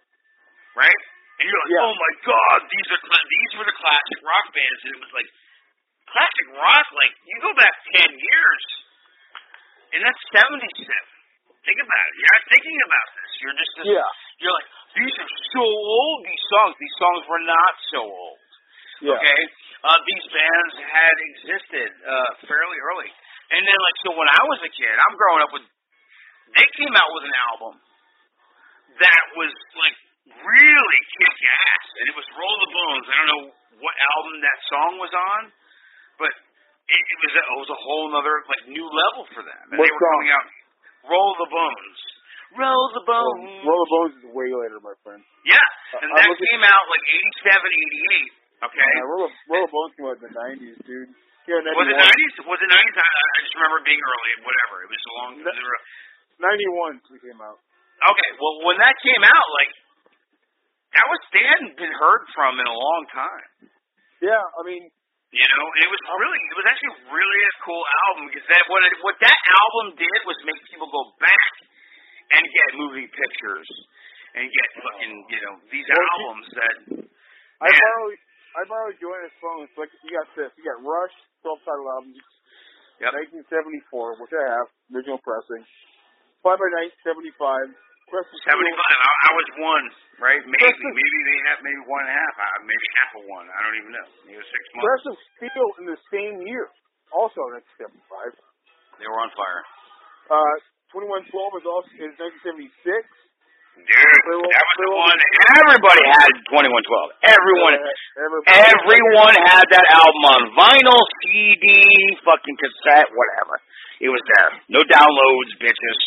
You fucking young people. Yeah, my dad tried to get my mom out to go see them live for a 2112 tour. Didn't work out. Her dad would let her go with him. Oh wow! How old were they? How old were they when that was the thing? They were young. My dad was only teenagers, right? My dad was only a year older than my mom. So wow. But she was 64 and he was 65, so it was only a year older. But then you got Farewell to Kings, which I also have. Hemispheres is a masterpiece. Hemispheres is a really cool album I went back to and was like, wow. Yeah, it's really great. Permanent Waves, this is awesome. Moving Pictures, Signals. And after that, I'm not a huge fan of Power Windows or Grace Under Fire or Hold Your Fire. But then Presto comes out, which is cool. Roll Your Boat is cool. Counterparts is cool. But Test for Echo is really cool. Was that their last album? What was it called? The last album was Clockwork Angels, which I bought, and I saw them on that tour, the Clockwork Angels tour. I actually have the first issue of the comic book series. They only made 2 of them. Oh, interesting. I got the first issue of Clockwork Angels, which is like they went back to concept album stuff. Well, you know, it's funny. Like let me, because I'm thinking about this now. So give me a minute. Like pause that. Put a fucking bookmark there. I was. Well, this is great, and I'm just trying to think about bands that I went back to. I fucking was at the family store, the Family Dollar store the other day. I always get my toilet paper and my paper towels and shit because it's so cheap. And you always look at the DVD Blu-ray stuff. You know, they always got always you have to because there can be something out of print, and you're like, man, that motherfucker, you can't get that anymore or whatever. I'm looking at the CDs now. I'm looking over the CDs, and it's the original CD. It's got a hologram cover, which is, I'm looking over and I'm like, you know what? I never listened to this album. And what ended up happening, I mean, I will reveal this in a second. Everyone's like, what are you talking about? The build-up to this is that I'm looking at the album. Are you there? I'm here. Okay, cool. I'm looking at the album. You can flip it, and it starts to make this cool-ass hologram on it. It's the albums, the CDs that were coming out with in the cardboard sort of cool sleeves, kind of like tiny vinyls, right? Yeah. That's what it reminded me of. It was like tiny vinyls that were happening. Because they did with Iron Maiden, they re-released their albums, and they were in these sleeves. And it is. The tiny vinyls, were they EPs or? No, they were just the CDs, but they were like in this sleeve. And which had liner notes, and which, like, what we grew up on. Like, I grew up on vinyl. You would get the vinyl, and fucking... Forget all the lyrics. It was all lyrics, and there were photos, and there were, like, fucking badass artwork, whatever, and you had a whole... You put the album on, you put the album on, and you're sitting there kicking back. There's no internet, there's no computers. You're looking at this piece of artwork in your hand. You also got, like, live photos. Which were rad as shit. Yes, you got photos that somebody took, and there were like these. So, anyway, this came out in 2012. It was AC/DC's last all new music studio album they did with Brian Johnson, dude. Brian Johnson. Okay, so I'm an AC/DC fan. I love Bon Scott. I love Brian. I love them both. I just love the band. I'm not into this Axl Rose thing, but I hear Axl Rose is doing. I watched a couple. Like, let me see what he's doing there. He is actually pulling off some Bon Scott, but he's never going to be able to do Brian Johnson. But like, he's doing Bon Scott music. They're doing whatever. I love who's the original lead of the Who, dude? What was it? Tommy? What the fuck is his name? Oh, you know what I'm talking about, dude? Okay, you're killing me right now. I know I fucked it up with Tommy because that's not his fucking name, but who is the lead singer of the Who? Okay. Oh no. He came out at one point and was like, Axl Rose singing for AC/DC is just karaoke. He's in a Tales from the Crypt episode. Oh, he's amazing. He's we fucked it up, but I will find out right now. Let's rectify this immediately. Let me see. Hold on. You gotta find it. I'm gonna lose my mind. Who is the lead singer of the Who? Roger Daltrey. How dare I with the Tommy bullshit? All right, Roger Daltrey comes out and he goes, AC/DC lead singing being done by Axl Rose is just karaoke. Okay, and fucking brilliant. It's fucking brilliant. So my point is, I get this album. It's called Rock or Bust. Okay. I saw that. Okay. Yeah, you told me post that. Okay. So I was talking to my older brother Bill. We were laughing about. He's up in Connecticut. We talk about crazy music, and he loves the song "Rock and Roll" and "Noise Pollution." It's probably one of my. It is my favorite Ryan Johnson AC/DC song because I love the whole. He's lighting a cigarette in the beginning of that. You have a little guitar riff playing in the background by Angus, and he's telling you know, like, rock and roll is the shit. Okay, go fuck yourself. And if you got a problem with it, you tightwad motherfucker, go suck a dick. Sure. I'm gonna fucking smoke a cigarette and I'm gonna sing some rock and roll. And that's what that song is. This album, okay, this guy's at this point 70 fucking years old.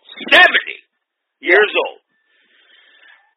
People don't realize that Angus is the youngest of all of them. Yeah, Angus is he was a young kid when he started that band. He was 19. Bon Scott was like 27. Okay.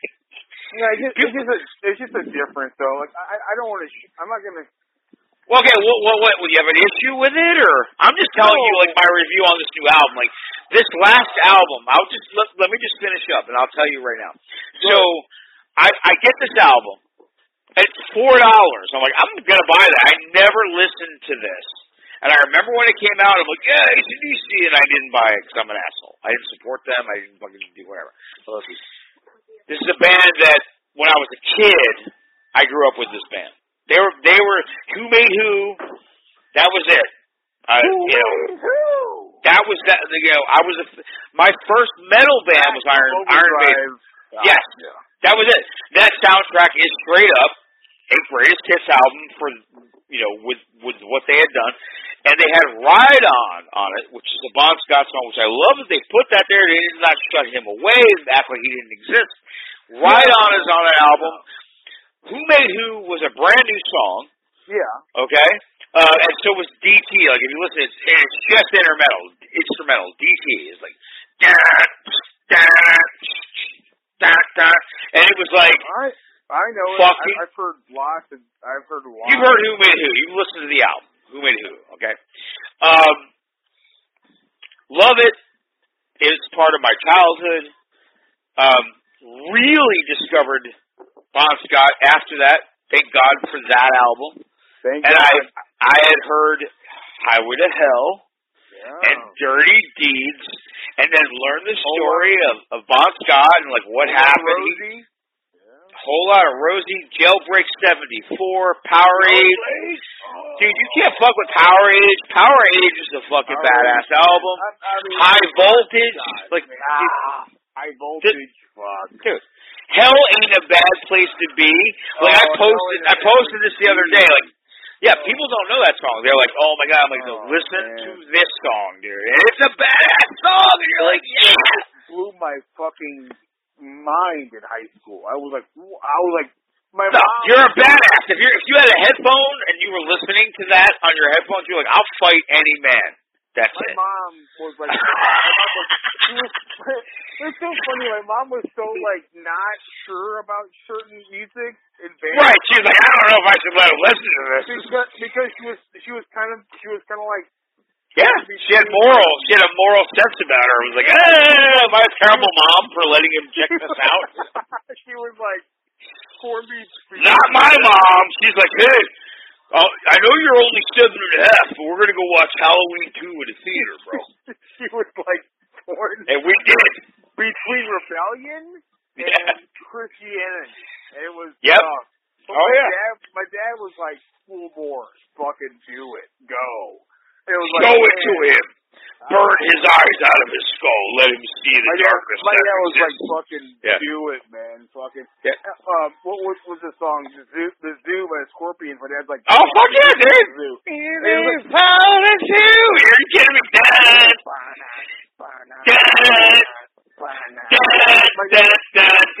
Dude, you can't fuck with that, dude. There's no fucking around. He was just like, fucking do it. You learn later about what the zoo's really about. You're like, holy shit. I didn't know. I was a kid. Exposing you to horrifying shit. And magnetism. Yeah. My dad getting magnetism and letting me borrow that shit when I was a kid. For the fucking dude. With that artwork, the artwork alone is fucked up. You're like, what's going on? What's up? What's crossing his eyes? What's covering his eyes? And you're just looking at animal magnetism. And you're like, trying to grab this girl's tit. There's like gum stretched onto the fucking thing. I'm like, what's this all about? I'm like, I don't know. I just thought this fucking album was amazing. I'm like, fucking, what, Virgin Killers? What is this? He's like, yeah, Virgin Killers awesome. It's like, what? And he's like, yeah, man, it's a song I've grown up with. Fucking straight on, go to it. And I'm like, Virgin Killer? All right, cool. I listen to Virgin Killer. I'm like, yeah, Virgin Killer is great. Not so much later where I'm like, whoa, Virgin Killer is fucking dark. I'm like, the Scorpion song, that's really fucking dark. So I'm like, yeah, I don't know. Like, my mom was always torn. Oh, yeah, she was like, did you knock it off? Yeah. Did you not? Well, not now. Your mom's, you guys are close in age. I mean, eventually you are. People don't think about it, but your parents were young. Your parents were young when they had you. It's kind of like, my mom had me pretty young, and it's crazy. It's like, oh shit, like my kids. My mom was 17, man. So hey. Well, I had my daughter when I was 23, 24, and what's cool is that she'll be 21 this year. And William, by the time he is 20 or 18, whatever, I'll still be in my 40s. I'll be like 48. Yeah, bitch! Yeah. They're grown-ups and, that kind of thing. So, go ahead. No, go ahead, buddy. My dad always told me, so did my mom, they always try to ingrain it in me. They're like, look, if you're going to have a kid, try to have your kid as respectfully as young as possible, because after they're older, you can go become fucking wild again. I'm like, all right, cool. So we had, me and my ex-wife had Bryce pretty young. I'm 33 right now. My birthday just a couple weeks ago, last week or whatever. So it's like, shit, yeah. Well, by the time he gets fucking 18, I'll be pretty respectfully young still, so I can still go out and do crazy shit. So, all right, cool. So, and your son might look at you like my son looks at me and is like shaking his head when I'm drinking and partying and shit. Like he's like, I don't want to do that. And so he'll be there to take care of you at some point, or he'll be like, go fuck yourself already. You're all fucked up. You're a piece of shit. Your worst fear is like, you ever see the movie was it Warrior? Right, with fucking Tom Hardy and the guy from Star Wars, and it was Nick Nolte was their dad, right? Oh yeah. Oh my God! And they were like, you were just a drunk your whole life, and fucking he throws the penny. Remember, he throws the quarters at him. Yeah, dude, it was fucked up. I watched that at the time. I watched that with my daughter's now ex-boyfriend, but they were growing up together. Me and him watched that movie together. We both were holding each other, crying at the end. Dude. Funny enough. You guys watching Warrior? For me and my dad, it was that close. It was at close range, dude. Oh, dude, I haven't seen it since it came out. How's that? I need to watch that film. I need that film. I need to watch that film. I need to look on Vudu and see if they can rent it. It's probably there. I haven't looked it up. You can definitely rent it. Is it there? It'll be like $3. I'll rent it. I need to watch that film. Exactly. Close range is a fucking powerful. Rick Ramos has talked about it.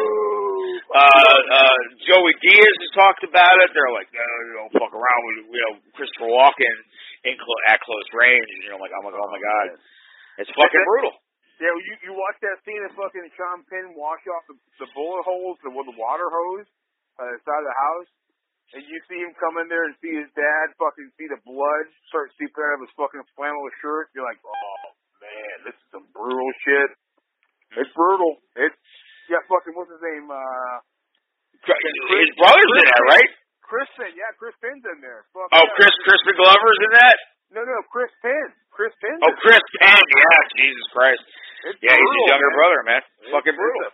That's a brutal movie. I remember watching it with my dad and my mom, and it was always a movie that hit my dad. My dad was always like, watch fucking at close range. Fuck that shit. That shit it'll fuck you up every time. It's like, fucking close range, man. Close range. Every time I was like, all right, I'll watch. It was like close range and fucking, the Prince of fucking Greenwich Village, man. It was every time, like, fucking watch these fucking movies. They're fucking brutal. Every time. And, I watched them. And I watched Close Range with my dad and my mom. I was like, this is a fucking depressing-ass movie. It's fucking sad. It's like to live and die in L.A. You ever watch that? You're like, they kill William Peterson. You're like, I thought he was going to survive. And he's like, he freaks out. Remember, he's all freaking out. He's like, fuck, what the fuck? And then you shoot him, dude. I'm like, god damn, dude. They pull him away in the locker room with a shotgun. It is brutal as fuck. God, that movie is so brutal. Most people understand. Nobody knows. It's like Nighthawks. You watch Nighthawks. It's pretty much a dour film until the end, dude. The end is like, because you're like, kind of like, you don't realize, like, when I was a kid, I thought it was funny and weird, and I didn't understand it. Yeah, sure. But when I watched it as an adult, and you realize, like, they're showing us him dressed as an old, like, helpless woman. Sure. In the beginning, to pay off that disguise at the end, where he was sort of dressed up as his girlfriend, but it's still that like, oh yeah, he's gonna think I'm a bitch, and he's gonna come in there, and he's just like, dude, when he turns around and he pulls that fucking wig off his head, like, fuck you. Ooh, shit. Come on, dude. And Rutger Hauer is scared out of his goddamn mind. He's like, I'm fucked. I am fucked. He got Rutger Hauer, man. Rutger Hauer. Dude. Because you're like, he's like, you ain't killing my girl, man. You ain't killing my girl. Yeah. That movie is fucking, Corny had not seen that film. Oh, man. Or he just kind of vaguely remembers seeing it on cable as a child, because he's the same age as me. And he bought the film. I saw that shit a long time ago. My dad. Yeah. That's a brutal fucking movie. Oh, it's fucking crazy. And what's crazy is that, like, Corny watched it, and then, like, he fucking posted it. They talked about it on, he was on Corey's show, the Movie Massacre edition. Under the Canopy? Yeah, okay. Under the Canopy, and then, he does, like, different, Corey does, like, different stages of his podcast, which is, like, the Bars edition, which is all about hip-hop, and, dude, so cool. But I listened to the... Under the Canopy is fucking rad, dude. It's a rad show. Mars is going on next week. How about that? Shit. Yeah, dude. Okay, so, like, this is a little, I'm just, little spoiler, bitches. I hope it all works out, but I hear that is the rumor, okay? Okay. And that's gonna be very cool, I think. He's gonna be on a Movie Massacre edition. But anyway, here's the thing. I want to be on there one day. Hopefully. You know what? You gotta fucking get a hold of Corey and be like, I want to do an episode with you. Let's fucking talk about I gotta do an episode with Corey. I want to do an episode with Corey. Dude, he's cool. Okay? He's too cool, man. He's too cool. No, he is the shit. And he's all in the Trick or Treat now. He's fucking listening. He was on live on the chat the other night and all that. So that's kind of cool. It's like, oh, shit. That's cool. That's cool. We've pulled all these people into shit they've never heard of, and I always try, that's fun. That's what makes all of this worthwhile. This is the, because I always say the internet, the sad reality of social media is that everything is like this low rent, telepathic connection we all share, which is just vomiting our shitty thoughts, which we would never say to anybody in reality. Okay, but we have this format, and that's how I feel about it. And but there's an amazing, awesome pro side to this, which is the sharing and whatever of media and stuff we love and talk about and hate and we talk about, and that's amazing. Yeah. But what's cool is I'll go off. Listen, I always pull it back. You know I do, bro. I go off into my ADHD. But That's okay. My whole point to this was Corny being on that Movie Master edition last week or the week before, and they're discussing at the end. They discuss fucking Nighthawks, dude. Okay. Yeah. It's fucking awesome, dude. Okay, and like we talk about they talk about Billy D. Williams. Like, dude, that's the greatest role he ever had. Like when he bust into that drug dealer, whatever he was, gang leader, drug dealer.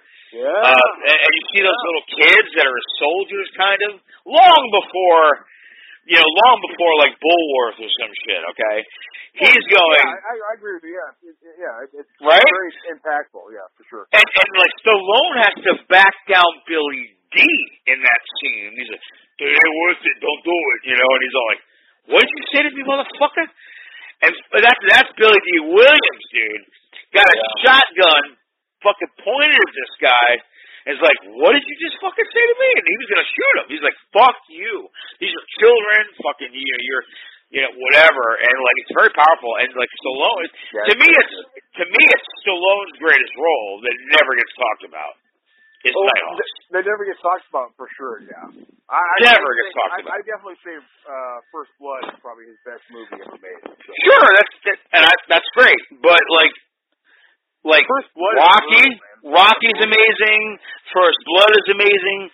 Then you skip over this, and nobody talks about Nighthawks. And you go, he had like 3 amazing roles in a row that were fucking badass, dude. Okay, all different characters, all different, Yeah, I agree. Because Rocky is not Rambo, okay? No, not even a little bit, okay? Nope. Rocky would never even be able. If Rocky showed up in a scene with Rambo, he'd be like, I don't even know what to tell you. Thank you for your services. You know what I mean? And Rambo would look at him and be like, whatever, guy, like fucking, you're fucking ridiculous, you know what I mean, type of thing. That ending, the First Blood, is brutal, man. It's still brutal to today. Oh no, man, you can't fuck with it. You cannot fuck with that. It's a sad, very sad. The music makes you want to cry alone. You're just like, damn, that's so fucking depressing. Or whatever, Damn. I think it was Terminator, but my dad was like, "Let's check this out." And me and him renting that from the video store. He's like, "You gotta see this." And I remember just like, "You gotta see it." How old were you?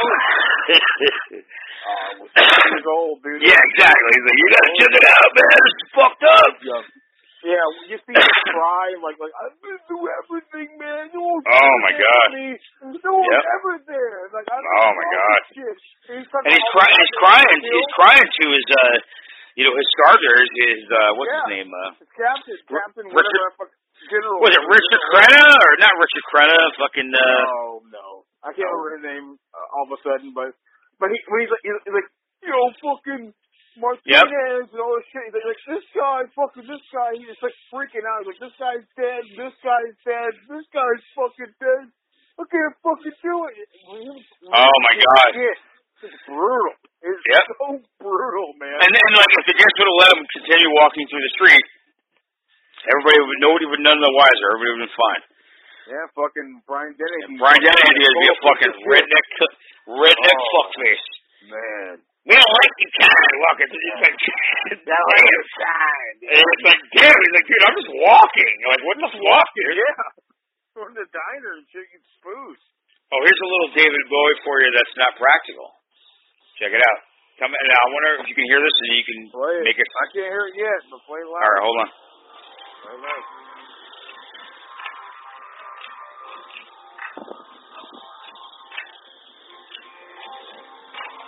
Can you hear that yet? I can hear it okay, I guess. I can't hear it that All right. well, but... Let's see what happens.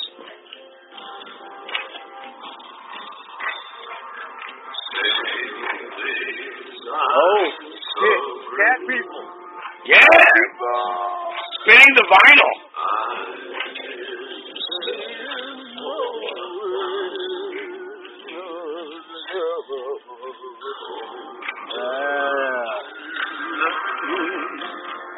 Oh, man.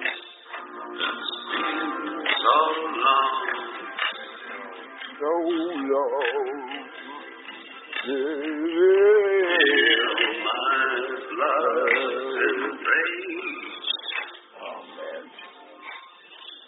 Pretty badass, dude. I have this. I found this on vinyl at my record store where I got your vinyl.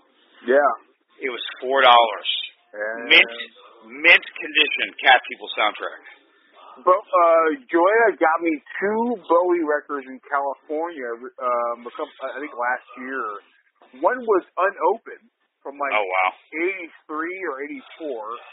Oh, that's like Little China Girl, right? And then the other one was open. Let me see which ones they were. That's got to be on, like, that song had to be on. Like, I remember, like, I recognized him as a kid in, like, 83. And my mom would be like, oh, my God, that, he was Ziggy Stardust. And he always reinvented himself. He always did. Always. Like, I'm going to do something different now. I did that, so now I'm going to do this. And you were like, holy shit, this guy's amazing. Yeah, I got a Bowie album here. What's this album? That's a Bowie album, okay. So I got Young Americans. That might have been it. If it was 83, like, what are the tracks on there? Like, if you can find, like, name off the tracks. This is 75. That would be cool. This is 75, though. Oh, 75. Okay, so what was next after all Young that? Americans, Young Americans. I'm afraid of Americans. Yeah, I'm afraid of Americans. No. Young Americans before I'm afraid of Americans. I'm afraid of Americans. How about fucking Ralph Garmy doing David Bowie? You ever listen to that, dude? Like, you yeah. Dude, that was hilarious, dude. Like, I got Young Americans also has Fame on it. Oh, wow. This one is, I have no Fame, right? That one? Fame. Yeah. Fame. What's your name? This one, I don't know the name of it. This one, it's around about $30. Holy shit. That's really cool. What's this? This is from 1984. Jeremy, I'm working on the Swamp Thing piece that I was going to throw away, and it's fucking Loving the Alien. Blue Loving the Alien. That's fucking like a really creepy song, dude. Blue Jean. Yeah, that's a good song. Dancing with the Big Boys. China Girl. When did China Girl come out? Find out if it was 83. I don't know. This one came out in 84 when she bought Oh, wow. I don't know what. Oh, shoot. Sorry, buddy. I'm sorry. No, you're fine. Oh, shoot. This one Joanna bought me from California is like sealed. Pretty shut. Yeah, you gotta open that bitch up and spin it. Let me check it out. Because you're not gonna you're not gonna sell that for a long time unless it comes out. Dude, this thing's worth like $3 million. Like, I'm selling it, and we'll get another fucking CD copy of it. I'll probably just sell it to you. You know what I mean? Anyway, go on. I'm sorry. This is from 84. Okay. Loving the Alien, Don't Look Down, God Only Knows. Oh, God Only Knows is a good song. Loving the Alien is a really cool fucking song. Very good song, yeah. Yeah, a lot of people are like, what? And I'm like, dude, check that out. And it was a podcast that played it, that replayed it once they were doing a, do you ever listen to Rumor podcast when it was available? Like, yeah, I listened to it. It had that guy Stuart Feedback. I don't know if you remember that guy. Yeah, I listened to that back in the day. British guy, for a right? little while. Yeah, I have a bunch of those on. I have a bunch of those on an old iPod. I still go back and listen to. And he put that song in between the segments. I got a bunch of those garbage fucking Bloody Disgusting episodes too. That's terrible. Oh yeah. Well, yeah. I think that's fucking great.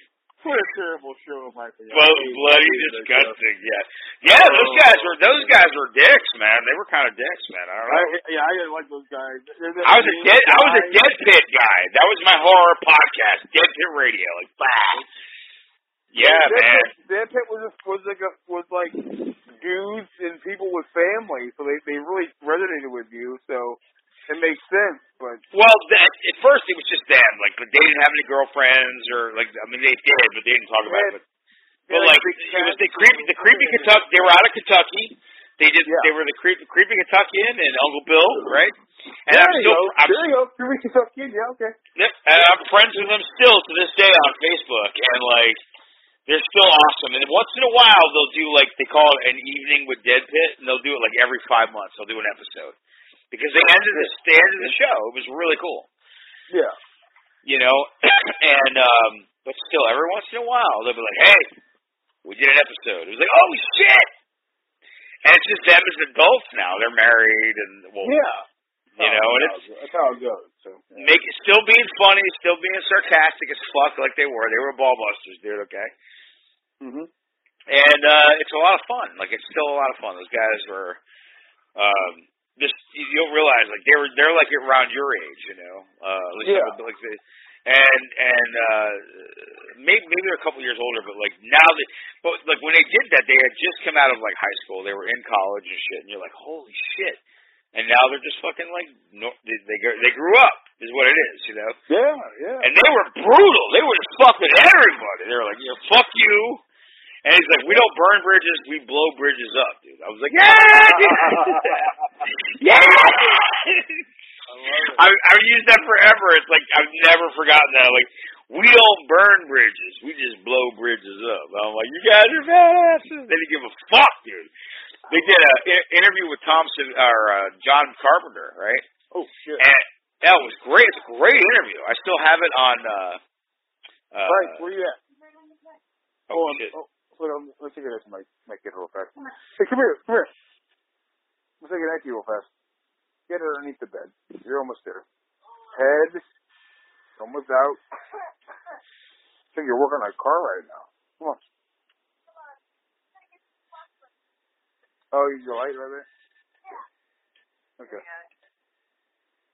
Hands. Right.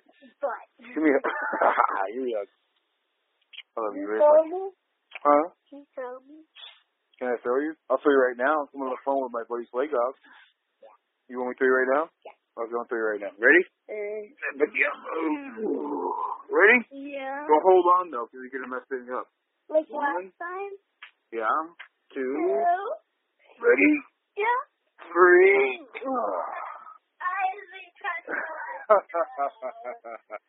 You okay? Yeah. All right, love you. Love you, Dad. Love you very much. Love you. Big dreams, okay? I'll see you in the morning. I was just talking to Huh? I was just talking. Hey, Slingo says hey. Hey! Says hey to you, honey. Hey. What's up? What's up? What's up? All right, hey, listen. We don't have to get up as early as tomorrow, okay? No more 5 o'clock in the morning. We can get up at like 6:30, okay? All right, cool? Cool? All right, rock and roll. Love you. Go to sleep, young boy! After you're just like, we love you. I remember doing that many times with the kids, man. Just like, all right, time to go to bed, right? Everybody's hanging out. Just like, then like a question comes out. Hey, Dad. It's like, what? Then another question. Like, you put him back to bed. Okay, it's cool. Fucking whatever. And then they come out again. And they're like, Dad. What? What? Come on, let's go. Go into the room. Yeah. There's always something, you know. You're just like, yeah, there's always something.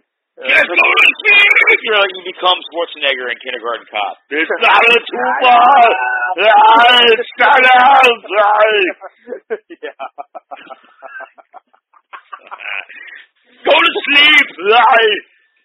I become Arnold on the face of Mars, man. That's, my God, it's comedy. Let me tell you something right now. It's like I haven't told you about this first. I haven't posted it all. Well, I posted that I watched it, but I haven't really got into it too much. Recently, last Sunday, I was going to this sort of like used book movie store place. Oh, cool. It's okay. It's okay. It's not that great. It's nothing special. But we went there, like, I'll go. Maybe I'll find something cool. I thought this really great Wonder Woman book that everyone picked up for a long time. It's the Year One with Grant Morrison, who wrote the story. Yeah. And the one guy drawing it, which it's an incredible. Yeah. I read it. It's amazing. But while I was there, I'm like, you know what? I want to watch something that Paul Verhoeven directed. Oh shit! And he's my second favorite director. So I'm looking around. I find I probably at the time like the 16th or maybe 17th anniversary of Basic Instinct. Right.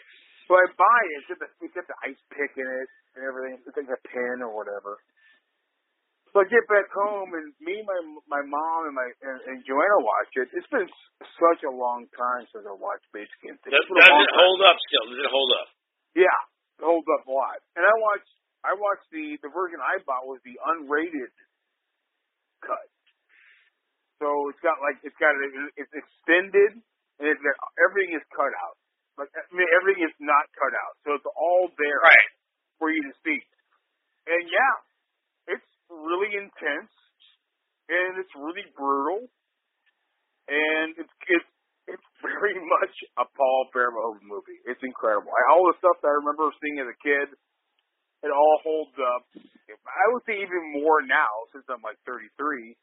So I'm like, wow, this is Sharon Stone is a stone cold fox for one thing. Yeah, she's amazing. It's that movie is bleak.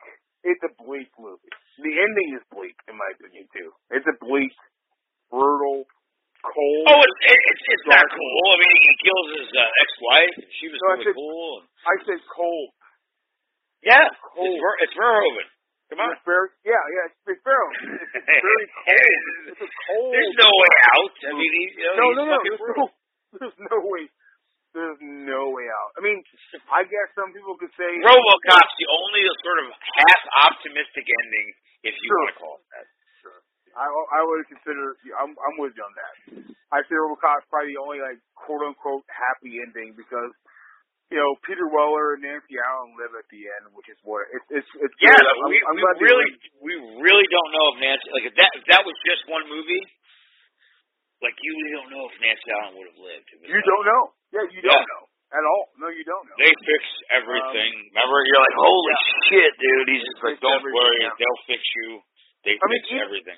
Even with Total Recall, I've listened to the commentary a couple of times where Verhoeven says that at the end, Arnold just lobotomized. It's not that was it. A happy. We wanted to kill him. We wanted to destroy him. The studio said no, but if it was my way, he would have had lobotomy. No, I have no idea. Arnold with with that Paramount fucking Pegasus heading toward the screen. Arnold's like, it's just me heading towards the TV screen. Yeah. It's oh my god. The best commentary with Schwarzenegger is Conan with Milius. Conan Milius' commentary. Yeah, Milius is very proud of that film, okay? And he should be. Yes, as he should be. It's fucking really awesome. And Schwarzenegger is basically he'll tell us, it's funny because he's literally doing a commentary, almost like a boxing match or a fighting match or wrestling, whatever, where he's like, this is where I get up and the vultures that were counting at me, and I got very sick, this real thing, the vultures. And then fucking Milius is like, yeah, we fucking set him up. And, you cut to, Tulsa Doom or whatever, Yeah. Oh my God! And he's like, look at James here. He's doing the thing where he's looking at you, and you're like, oh my, you're hypnotized. He hypnotized my mother, and this shot. And you're like, yeah, I know, it's cool because we're watching it. It's fucking awesome. But if you're high or a little drunk and you're watching that, you're laughing because he's totally goofing. He's not an idiot. He's no idiot. He's just making fun of the whole thing, but and he knows that he can do that with his voice. Guy was a governor. for like 8 years. It's like, dude knows he's fucking with you, and you know he's a fun guy. He's definitely a fun guy. He likes weed. He's pro weed. Sure does. He does. He totally drinks, and you know that he would just, if you just said, hey, you know, if you ever meet with him, like he always goes to Oktoberfest in Austria. Oh, definitely, yeah. And drinks beer and gets crazy. With his son, yeah. With his new son, right? Yeah. That kid. The fucking, the maid's kid. The maid's kid. Yeah, I was horny. What do you want? There was nothing left. The walls are coming. I came on the walls. I came. It was coming, and the guy was coming. And so somebody, I remember Rogan talking about he sold the house, and Rogan was talking about it. He's like, there's like ghosts on there's ghosts on the walls in that fucking place, man. Fucking like Schwarzenegger, like load fucking ghosts, and he's talking about it, like, I come on the wall, I come on the I come when I'm lifting, I'm coming when that's it. Fucking Schwarzenegger. I'm coming when I I was coming here, we're coming, it was coming. And like you're just like, this guy's an animal. But he's a fun guy to hang out with, and like he's probably a really just anyway, it would be a lot of fun to like, we're going to Austria, Oktoberfest, Schwarzenegger's gonna be there, and we're gonna fucking drink beer with that psycho. I've actually emailed Arnold Schwarzenegger several times. Oh wow! With the did you ever get through? Like, was it like it happened or what? It has happened. Yeah, I tried with contacts, with these contests too. I tried to email him and everything. Like I kind of laid it all on the line. Just told him like how much he meant to me and how much he meant to my dad. Cause my dad was a huge Schwarzenegger fan. Like that's where I got the Schwarzenegger like love from, was my dad. Yeah. But never got anything back. I'm sure he gets like a shit ton of emails though, like every day. Oh yeah, it's tough. It's like, damn man, like what are you gonna do? Yeah, it's not a big deal, whatever. But like that fucking Total Recall though, when he's taking like Sharon Stone's like blouse off, he's like, yeah, I take a little bit here, and a little bit off right here. It's like, I think I took a little too much off with. I was like, I didn't understand. I was sitting there, and the husband's like, we were just sitting, and we started drinking, and then Van Hoven was like, we could do this. Because in basic instinct, you basically just see Sharon Stone completely naked. Can you imagine if that wasn't Michael Douglas, but Arnold Schwarzenegger? Oh yeah, I can. Imagine that was that movie. Yeah, I can see it. I mean, Douglas is good in it. I mean, Douglas, for some reason, was the dude these like softcore porno. Oh yeah. Cinematic movies back in the day, but like, I mean, Basic Instinct is a brutal movie. He's in there, and you see his ass, but like you see everything from everybody. Everybody's almost completely naked in that movie. It's insane. I don't know. Oh yeah, it's crazy, man. It's a trip. It's good. All right, it holds up. I think you need to go back and watch it. See what you think of it. I'll watch it at some point. I mean, I saw it a lot when it came. I saw it when it came out. Got into that theater. People were like, "Oh wow." Saw it a lot on VHS, and then it was on cable, and you would watch it because Sharon Stone was like, doing her thing. Full on naked, doing her thing.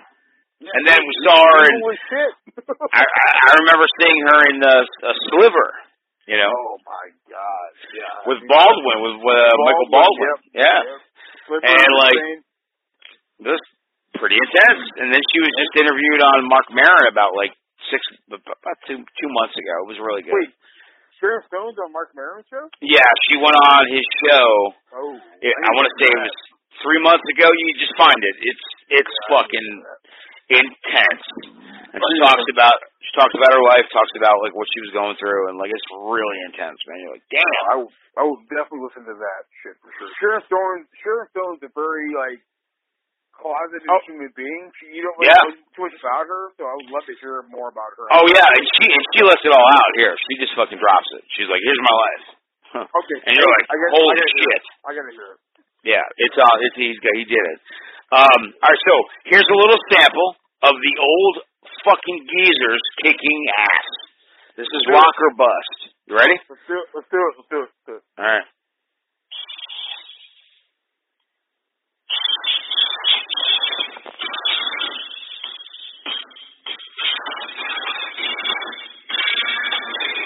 That's AC/DC. God damn! That sounds like shit. Alright, okay, a little better now.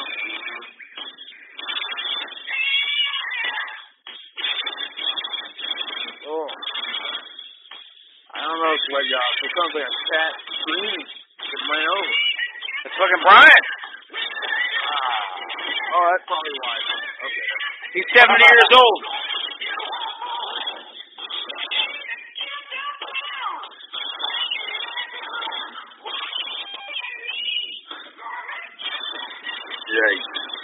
Anyway, you hate Brian Johnson. I can tell that. You're like, fuck that cat scratch fever. It's the sinful. Well, yeah. I think it's fucking hilarious, dude. I just love it. I totally figured it out. You're like, because earlier you were like, Brian Johnson, man. No. Hey, listen. You don't like. And that's the shit. I was there for that, man. You have no idea.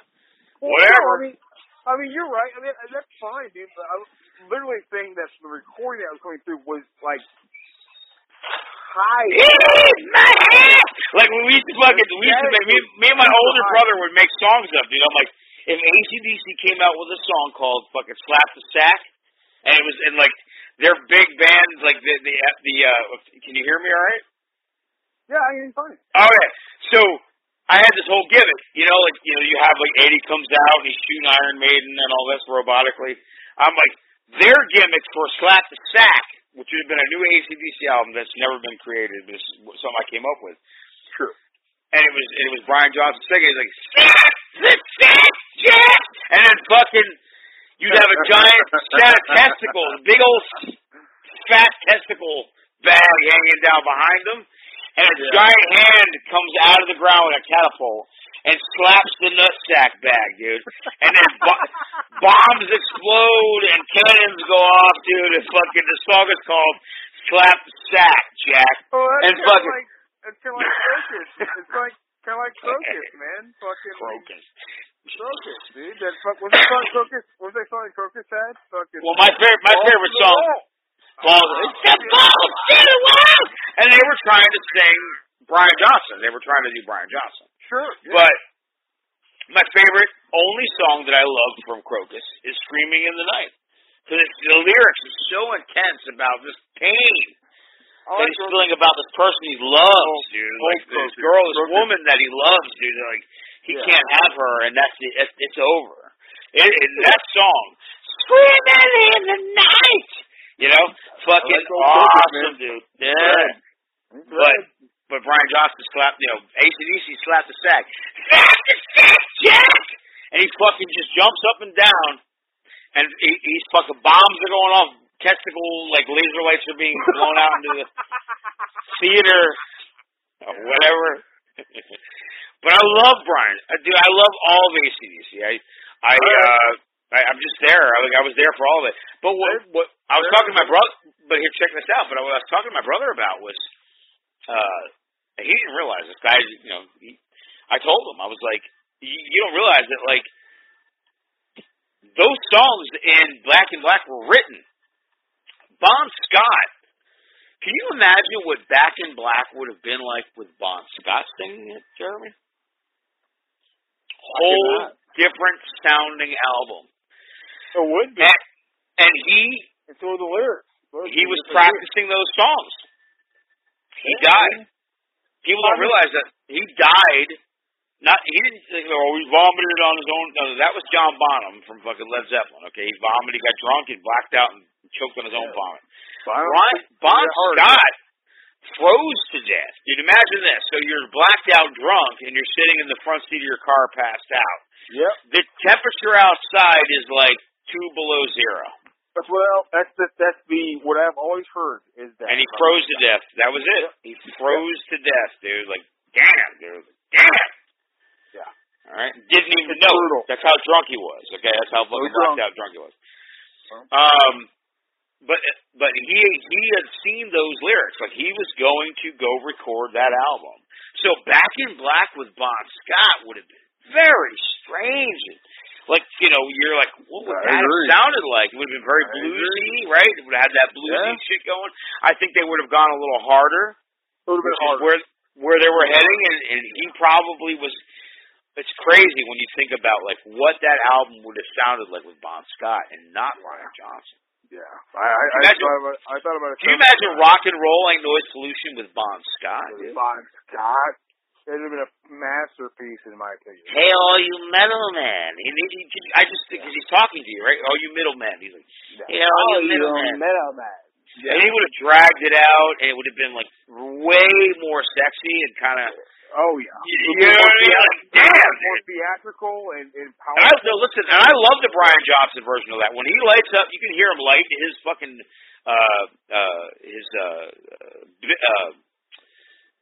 Zippo lighter. You hear him flick it. Yeah. And he lights a cigarette. And I love that point in that song where he's just like, hey, now all you middlemen sitting on the post. You know, or why you're out there sitting on a post, you know. Would you get off your ass and come down here? Because rock and roll ain't no, it's not rhythm. I used to think it when I was a kid, I was like, it ain't no rhythm, man. But that's not what it says. It's riddle. Rock and roll ain't no riddle, man. To me, it makes good. Dude, it's crazy because yeah, dude, and it just goes dun dun dun, and you're gonna fuck it off. But imagine Bon Scott's version of that would have been more like Squealer or something. Yeah. Right? You know what I'm talking about? Bon you know what I'm talking about? I know what you're talking about. He had it, man. I think Bon Scott was born to play. That whole Jailbreak opening is him just talking to you. He's narrating some shit. Yep. You're right, and you're going, holy shit, dude. Bon Scott just you heard him. Storyteller. You focused on him. Yep. You listened to him the entire time, and his voice was powerful as shit. Powerful, but subtle too at the same time. Like, he was able to take it down a notch, and you were like, "This is AC/DC, right?" Bon Scott just had it, man. He was one of the dudes that was. He's one of the rare ones that actually had it. Like, he was a guy that. He totally knew rock and roll. He knew blues. He knew soul. He knew what the fuck he was doing. Yep. And that's why Bon Scott, to me, and he was older than all of them. Yeah, go ahead, Jeremy. Yeah. To you, what does Bon Scott mean to you? I just love to hear this because I love him too, man. Go ahead. What does Bon Scott mean to me? Yeah. You were about to say it, and I interrupted you. Like, you were just like, to me, Bon Scott, to me, and then I kept interrupting. Oh, I think Bon Scott is you have all these people that, and all these souls that have created soul music and rock and roll and rhythm and blues and everything. And I think that Bon Scott is definitely one of those layers that sadly he passed away way too soon, in my opinion. Yeah. But a dude that really knew all of that. I think him and Angus especially knew together on some sort of wavelength that they knew what they were doing. They made Angus found his front. Yeah, Angus found his front man. It was like, this is my front man, dude. Like, that's for sure. Yeah, that's it. No question about it. And I think it's very. It's his band. People don't realize. Like, you get angry at him, but his choices he makes all you want. But he is the owner of that band. It's kind of like Steve Harris is Iron Maiden. It's not Bruce Dickinson. You know, it's bassist Steve Harris started that band and was like, if you fuck up, he throws him out. He's like, you're done. I agree. So there's a for me though, at least with AC/DC, when Bon Scott was alive, I think for me it was Bon Scott and Angus. They fed off each other. No fucking way. They totally fed off each other. But like that rhythm and those leads with Bon Scott, they were talking to each other with music and lyrics, dude. They were speaking to each other. Exactly. Like they fed each other the fuel. And people don't get it. It's like they had 6 to 7 albums before Brian Johnson. There's an entire fucking selection of music from that. It's not like, oh, he died after one album was made. It's like, no, he was there for a long time, almost a decade with that band. Like Beatles style. Remember we talked about that earlier? Beatles were only together for 10 years. It's nothing. They could never come back together and like do music together. That's how angry they were at each other. Yeah, you know what I mean? Right? For a long time. And you go and you fucking listen to that early library of music from AC/DC. There's no joke going on. No. It's like even Joey Diaz. He's like, I like some of the Brian Johnson shit, but it was Bon Scott. And I'm like, it's Bon Scott. Yep. I love the box. I mean, I'll listen. Put it this way: there are some bad albums they did. It wasn't Brian Johnson's fault because he wasn't writing the lyrics. But like Flick of the Switch and what was the one? There was another one that came out between Razor's Edge. No, Razor's Edge was huge when it came out. Actually, I remember that as a kid. It was fucking. I saw them live in Tampa. It was out of control, dude. Okay, but yeah, in hindsight, it's not like this perfect album or anything like that. There's some good songs on it, but I love the song Razor's. The song Razor's Edge, which was not a hit, is my favorite song on that album. It's like listen to that song. It is bad to the bone, dude. It's like holy shit, right? The guitar, the riffs, and then Brian Johnson singing like he ain't laughing in this song. There's a lot of songs he's kind of jovial. This song is deadly serious, you know, and you're like, damn, dude. It's almost like Halloween, almost, you know. And fucking Brian Johnson's like, the rain is edge. You're like, oh shit, he's not playing, man. Like, but yes, there's not like a bunch of great albums in between. And like, there was one where Flick of the Switch and Fly on the Wall. Those were 2 albums that came out that were not hits. People do not even remember those albums. I remember Fly on the Wall, but I definitely remember Razor's Edge for sure. Yeah, which came out like that was like, oh my God, what were the songs? There were hits on that album. There was Razor's Edge? Yeah, man. Razor's Edge and Money Talks and Money Talks is a rad song. Yeah, that was a hit, man. They filmed that video down here in Tampa. I saw them live. Money Talks. What else did it have on it? Oh my God, there was 2 of them. I can't remember. Thunderstruck came from Razor's Edge. Yeah. Okay.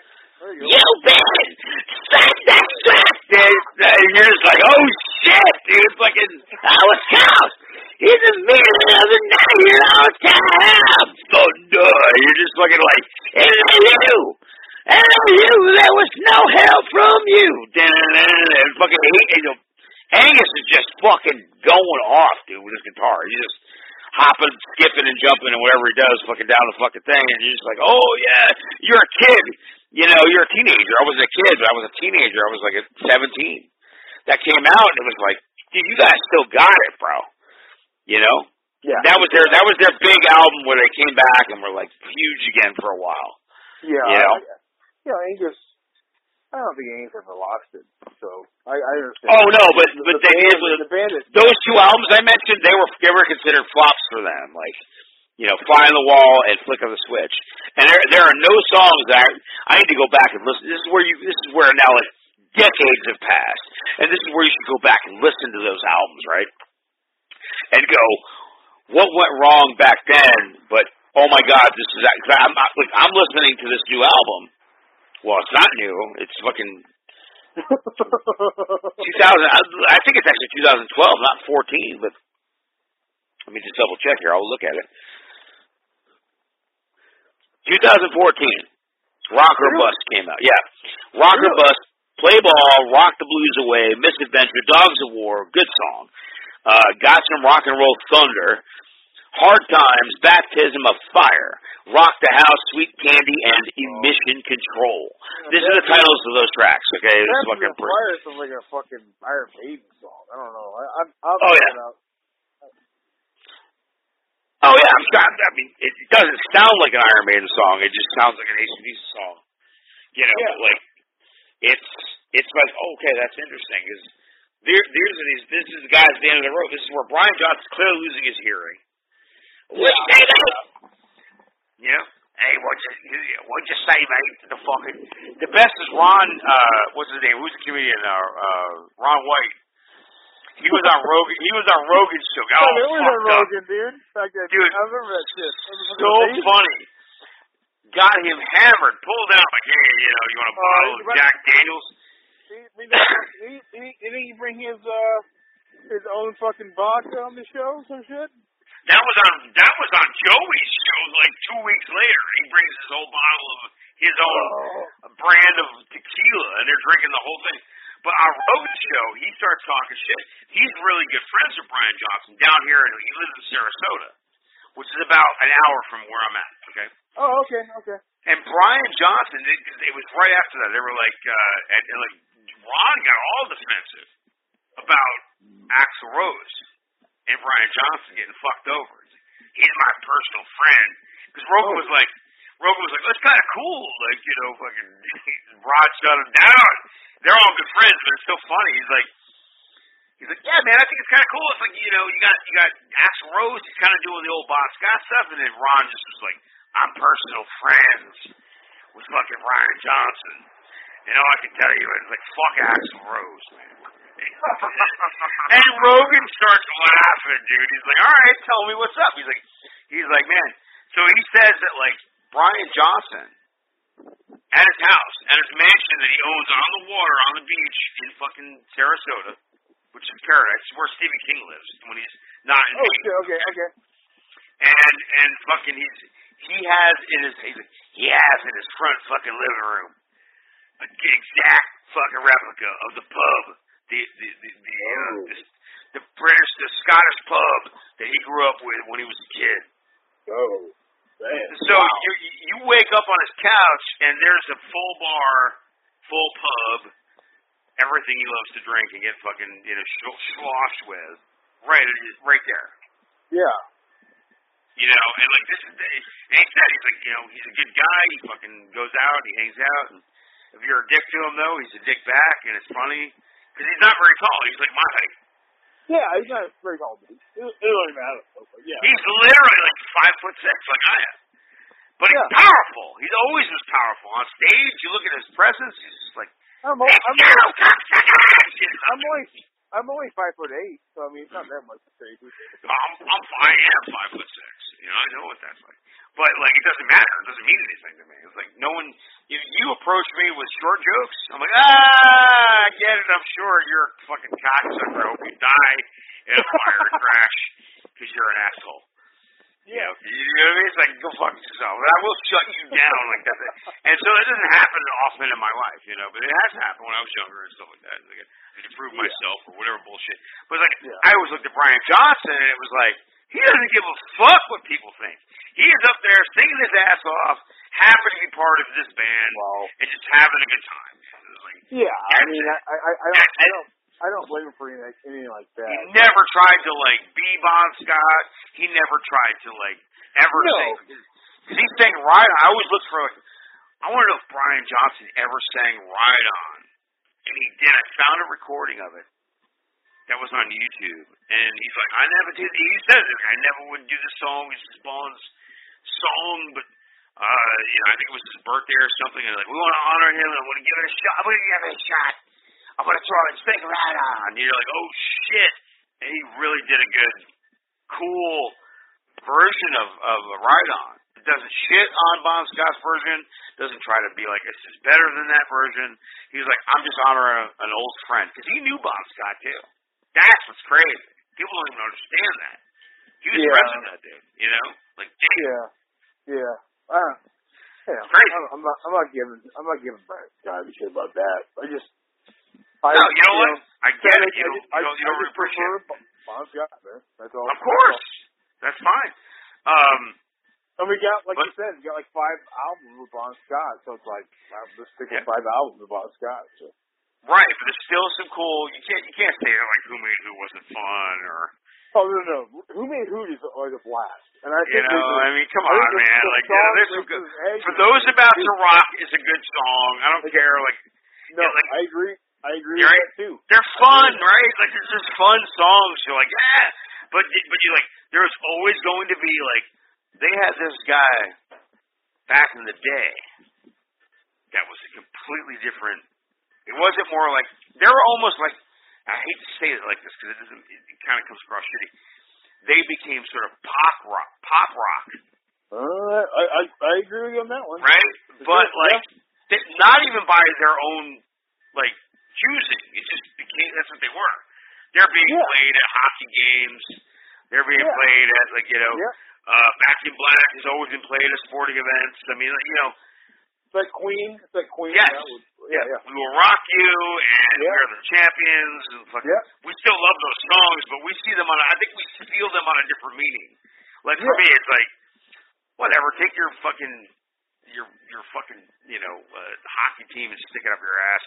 This song was cool before you were cool. Fuck you. I agree. But hey.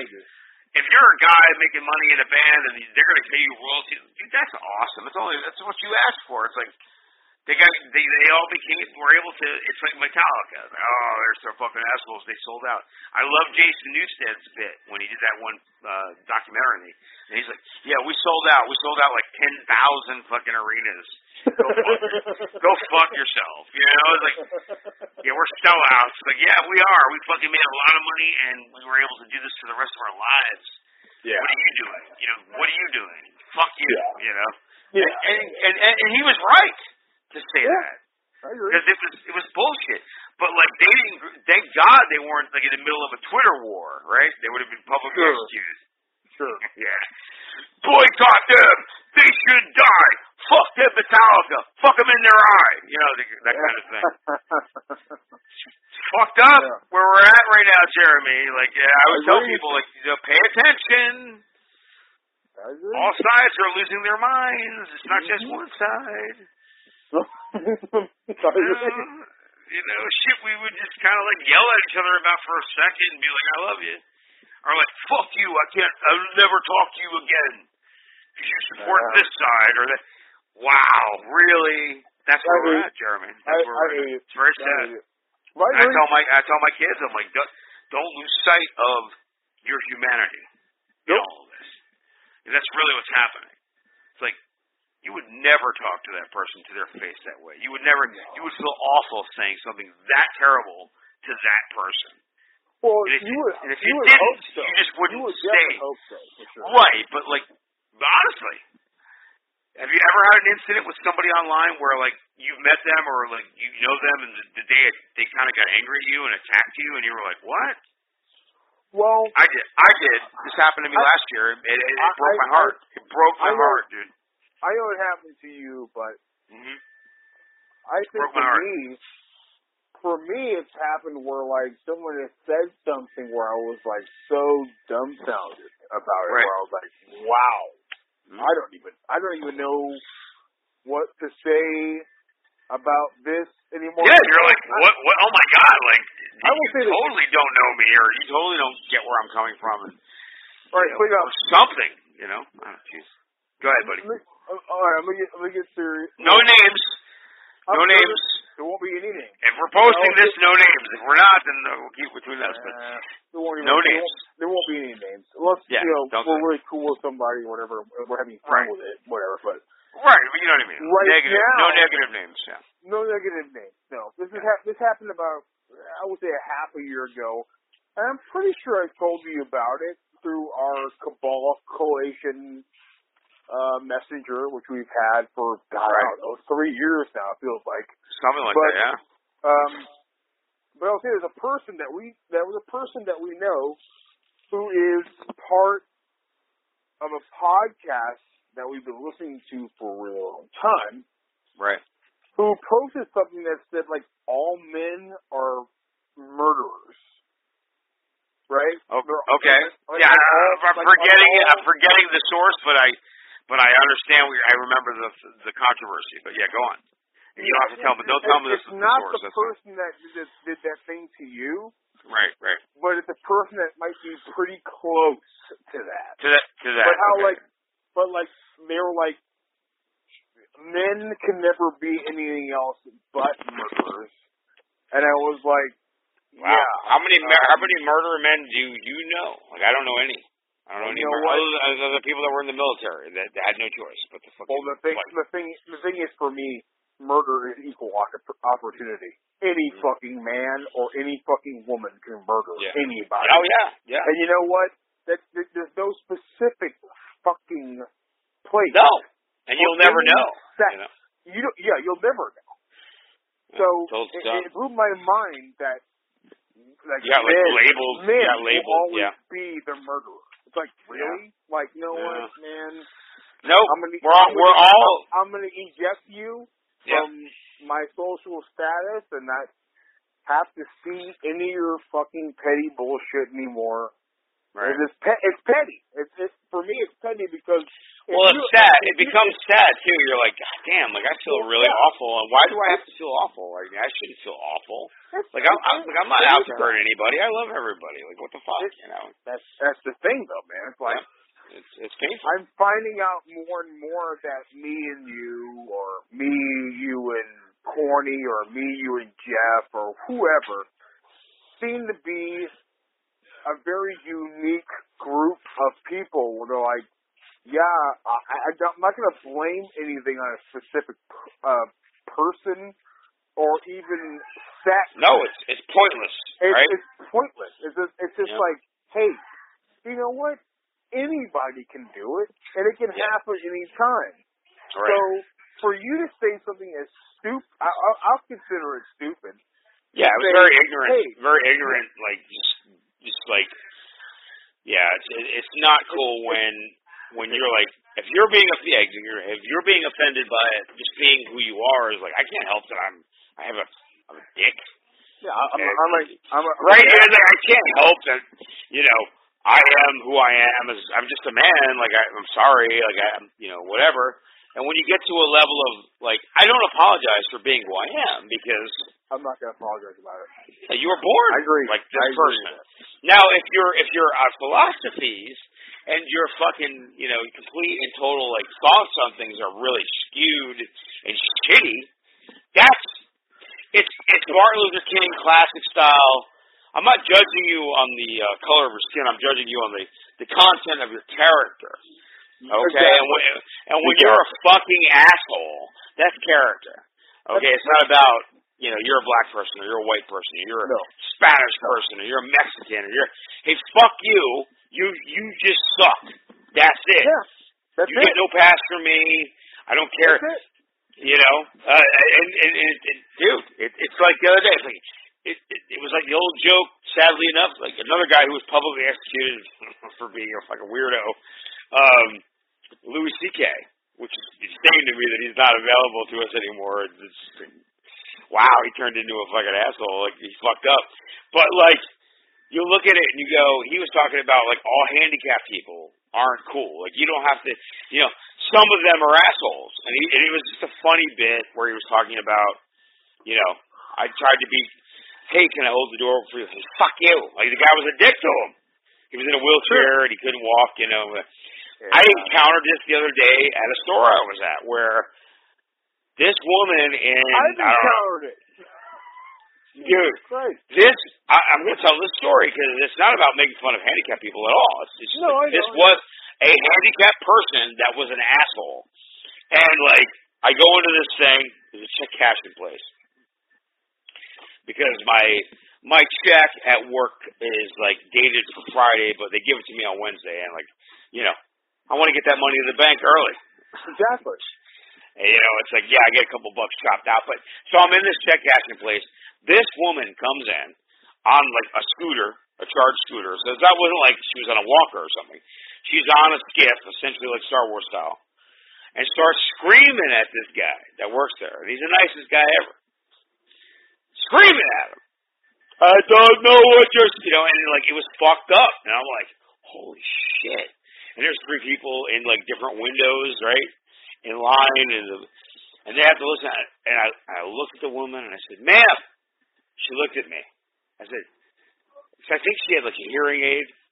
I'm like, and I wasn't that evil or a dick. I just said, quiet down, like that. My hand was out, and I'm like, quiet down. It's very loud. I pointed out my ear, very loud, and she was like, she calmed the fuck down. But she had been screaming and torturing this guy probably 15 minutes before I walked up in there, and I'm like, God damn. And everyone's afraid of her and all this, and I'm just like, she's either going to freak out on me and, like, tell me to go fuck myself, or she listened, and she did. It was cool. It was like, you're screaming at this guy. We can hear everything you're saying. We get it. You don't have a credit card. Oh, no.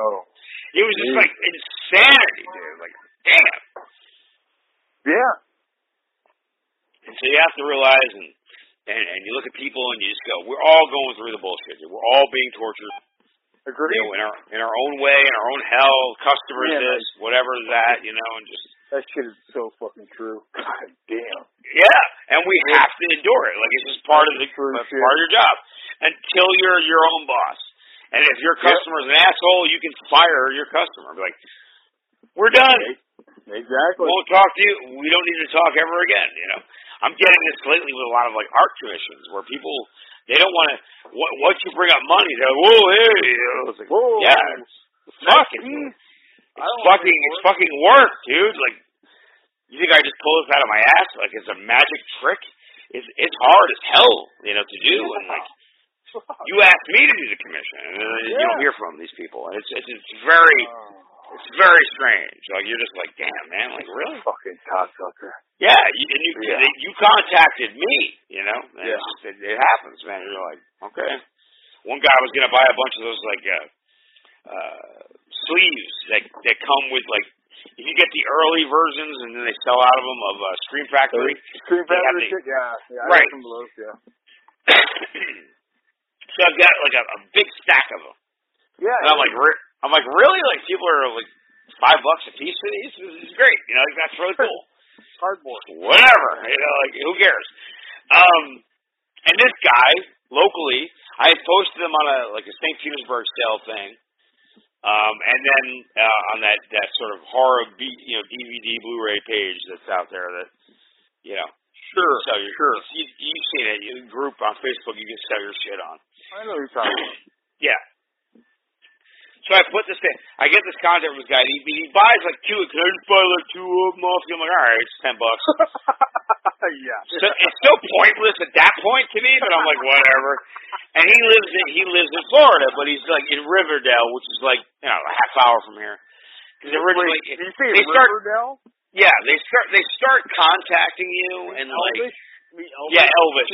Rivendell.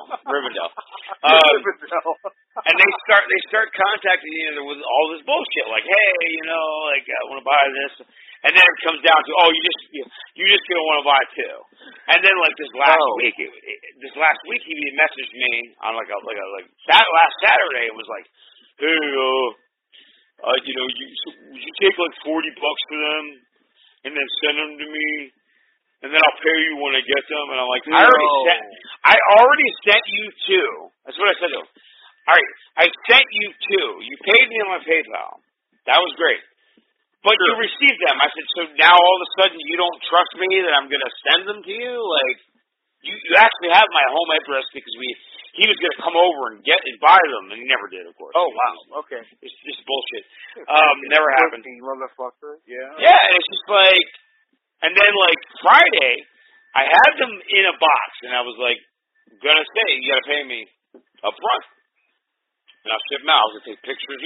You see me taking pictures and shit. I'm just like, hey, I'm at the post office. Whatever.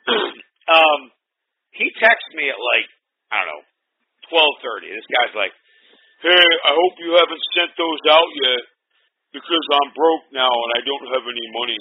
Having a baby is a big responsibility. I'm like, no shit. No shit, yeah. I said, I have 2. They're grown up. I said, we're done. That's it. Like, don't bother me again. That's it, yeah. Yeah. You know, leave me the fuck alone, man. Wasting my time. There was a guy in England that I specifically, I have this documentary, this awesome documentary from Tales from the Crypt, from comic to like TV or whatever. It came out in 2004. Out of print, 2-disc set. Good luck finding it. It was only sold through their website. Had Bernie Wrightson sign like a disc and like the pamphlet inside. And I was willing to part with it for like $75. It's going for like 110. You know, I don't even know with a signature on it, but sure, yeah. I specifically say no international shipping, U.S. only, blah blah blah. Immediately, the only person that contacts me privately is some guy from England. Okay? England, yeah. Sure. Nice guy. He's actually a cool. I looked at his page. He's a really cool, like sort of, you know, intense horror artist and all this stuff. But he's like, "Hey, mate, I'm getting a check in. Should be on Tuesday, or you know, I don't know why he sounds Australian or whatever, but anyway, he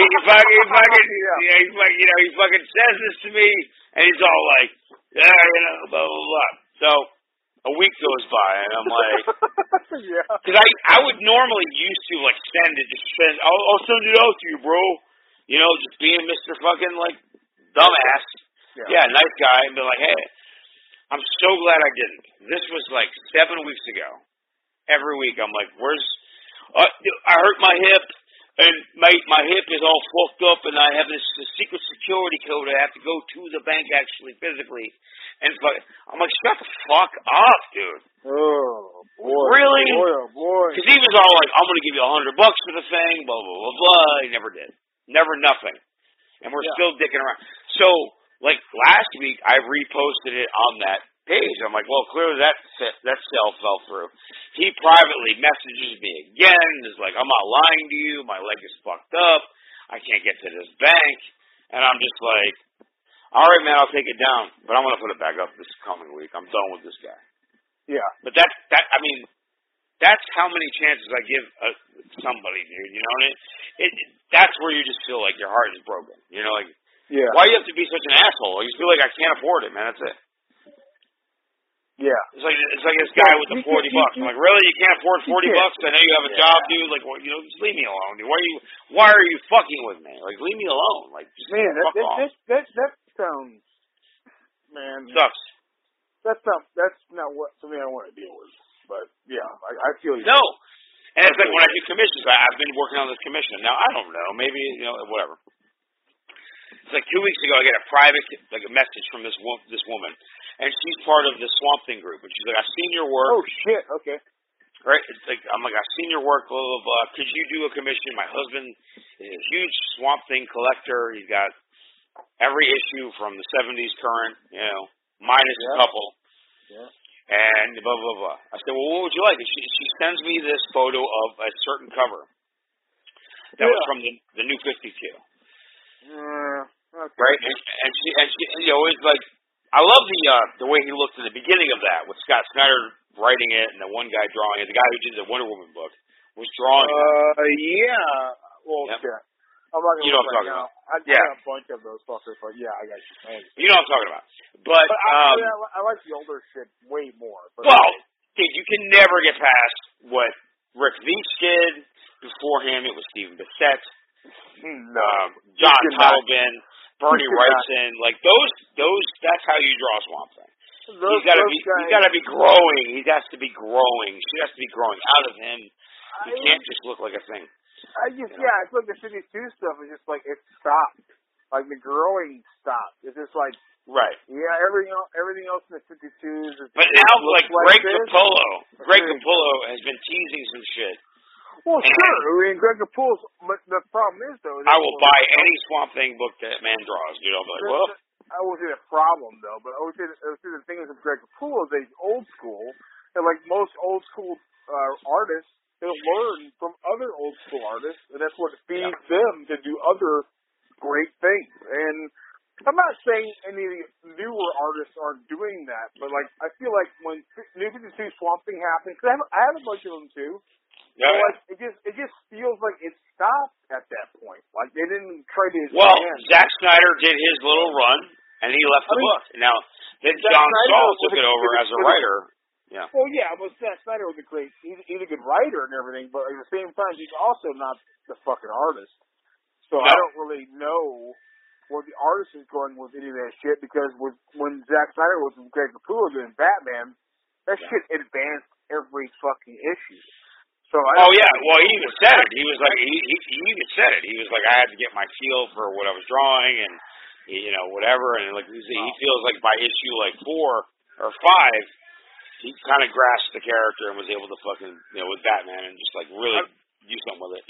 I know what the issue is though with Batman when he's fucking when he's bootless. He's like fucking. He's got feet running through fucking fire, dude. He's fucking insane. But that's that's a Scott Snyder Greg Capullo book, and it's fucking brutal. He's like jumping through fire with fucking bare feet and bare hands, no gloves, just fucking attacking fucking people. It's insane. No, it's good stuff. All that stuff he did, like, it's really good. So I always said to him, I would tell him on Twitter, I'm like, man, I wish you would do a Swamp Thing book, because his artwork is so organic and like perfect. Perfect for Swamp Thing. And like now he's been teasing that he's doing something. I don't know what it is. I don't know if it's a new book coming. He's not allowed to announce it yet, but like that's going to be crazy. Yeah, it's going to be crazy. But the thing is though, is Greg Capullo. I think Greg Capullo. I think you'll probably feel it with me though. But like Greg Capullo, I think is very organic. But he's evolved even at his age. Even if you met Greg Capullo, which I'm lucky enough to meet Greg Capullo twice. Yeah, I met him when he was young, and I met him like recently, last couple of years. Okay, cool. Yeah. Okay. And after listening to him on Kevin Smith and being like, dude, and he's like, oh, thanks, man, blah blah blah. Yeah. He's very humble, very cool guy. Whenever you get that fucking artist or actor or musician who's like completely humble, and they say like, no. Yeah. I didn't do any of that shit. I learned from it all, and I just hope that shit would work out. When you get that person, you know you found the right person, and Greg Capullo is definitely that right person. He's that guy. Yeah, he's that guy. And so is Scott Snyder. Scott Snyder is like, I learned all this stuff from all these other people. I just tried something that I hope would work, and he loved his writers, like Stephen King and all that. It was just like you remember that fucking Batman on Batman with Scott? Oh yeah, 2 episodes, and it's like he was like, I just went to a convention and I writing would be okay, and like fucking boom, Black Mirror. Batman Black Mirror, like holy shit. He had to drink a couple. He had to drink a couple beers. You remember, Aaron? He was like, man, I was very nervous and this and that. It was like, oh wow, Yeah, that's very cool. It's not like Danny. It's not like what's his name? Not Danny O'Neill, but Danny O'Neill. Danny O'Neill is very humble. Not that. Oh yeah, he doesn't. He like want to take credit for. Who's the guy? Oh man, I met him a couple times. He's a complete asshole. But he works on Batman. Neil Adams. Neil Adams, yeah. That's just me. Well, I got to see Neil Adams. I don't know what you got to see with Neil Adams. To me, I met Neil Adams twice. He was a complete asshole. Like just arrogant, right? Just arrogant. Arrogant as shit. I like his shit. I love his shit. We love his work. And all that stuff is great. So he's he's up his own ass, man. I mean, he's incredible. I invented, like in the world, Yeah, I mean, but when you meet that guy, or even when I met, what's her name, who did Batwoman for the New 52s? I mean, not Batwoman, Batgirl. Gail Simone. I met Gail Simone. Gail Simone's probably in her like mid-50s at this point. Yeah. I met Gail Simone last year, and I gave her a Death in the Family Batgirl issue, and I gave her another issue of Batgirl. She signed them both. I have them. But Gail Simone was like, I like when they're confused. Like, what do you want me to do? You want me to sign your name or my name, or do you want me to like do different colors? I'm like, you can do whatever you want to. I think you're incredible. She was like, okay, yeah, I'll do that. I'll just do whatever. It feels right. She does it, and you're like, oh my God, you're amazing. And she's like, well, I really appreciate you saying that. It's like, that's where I find the right human being to work on that sort of subject. It's like, okay, you're confused just as much as I am to sign or ask you to sign this thing. I like it. It's like Sigourney Weaver when I met her. Oh, she was like, how you want to do this picture? I'm like, I don't know. I mean, how do you want to do it? She's like, well, I mean, it's just whatever makes you feel comfortable. I'm like, okay, well, this okay? She's like, yeah. Saying that in Sigourney Weaver's voice. Yep, saying that, that's pretty cool. That's pretty cool. It's just when you find that right person when they're just like, yeah, I don't know. I mean, what do you think? It's like, yeah, I think maybe this will be okay. And they're like, yeah, whatever you think's cool. Like, yeah, like you're Sigourney Weaver, you're Ripley, like you're fucking Ghostbusters. Like, what else do you want me to say? Yeah, it's just like you've been doing this for fucking 45 years. Like, what do you think's cool? Whatever you think's cool. I don't really know. And regardless of what anyone thinks about that fourth movie, like she came back and like totally out of like retirement for that character and said, I'll do Ripley with this weird twist on it. And like in Resurrection? Yeah.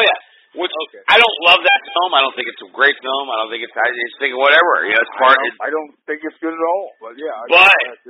You look at her coming back and playing the character, like that's the stuff that's worth watching like behind the scenes. Like I don't know if you have that. Oh. I agree. You send me that collection. Whatever happens behind the scenes with Sigourney Weaver is fun because you can tell Sigourney Weaver's having fun. But oh my God!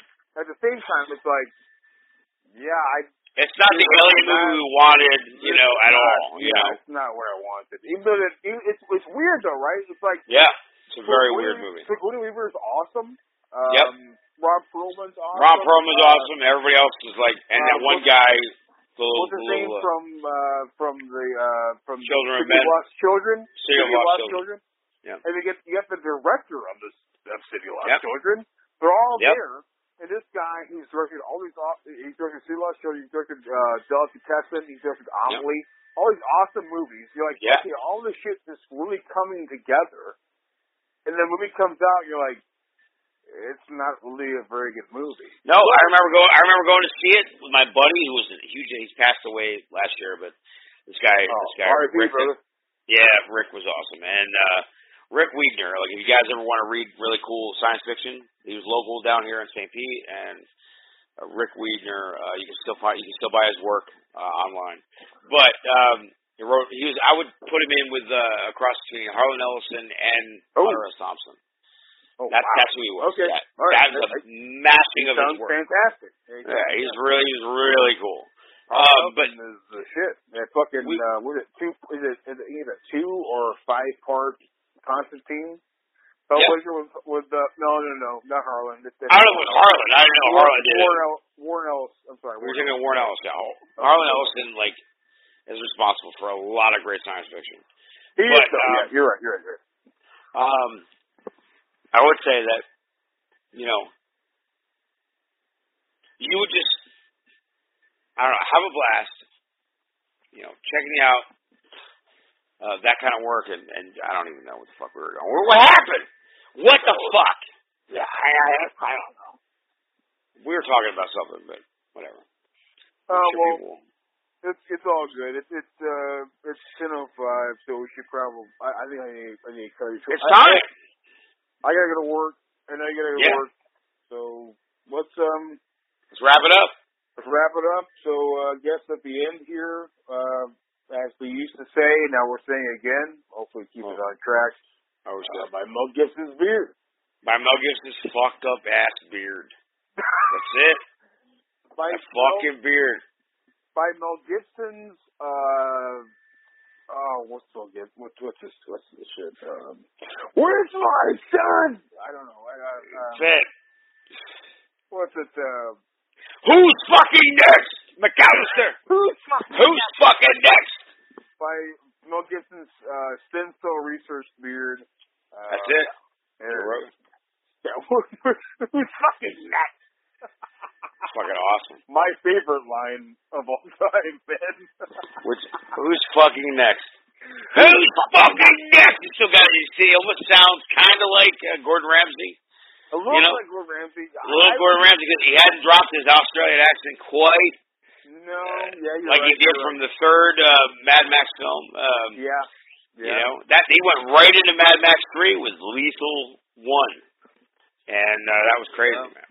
Yeah, I agree with that. And, you know, even with Tina Turner sent him a letter, like, don't blow it. Don't fucking blow it.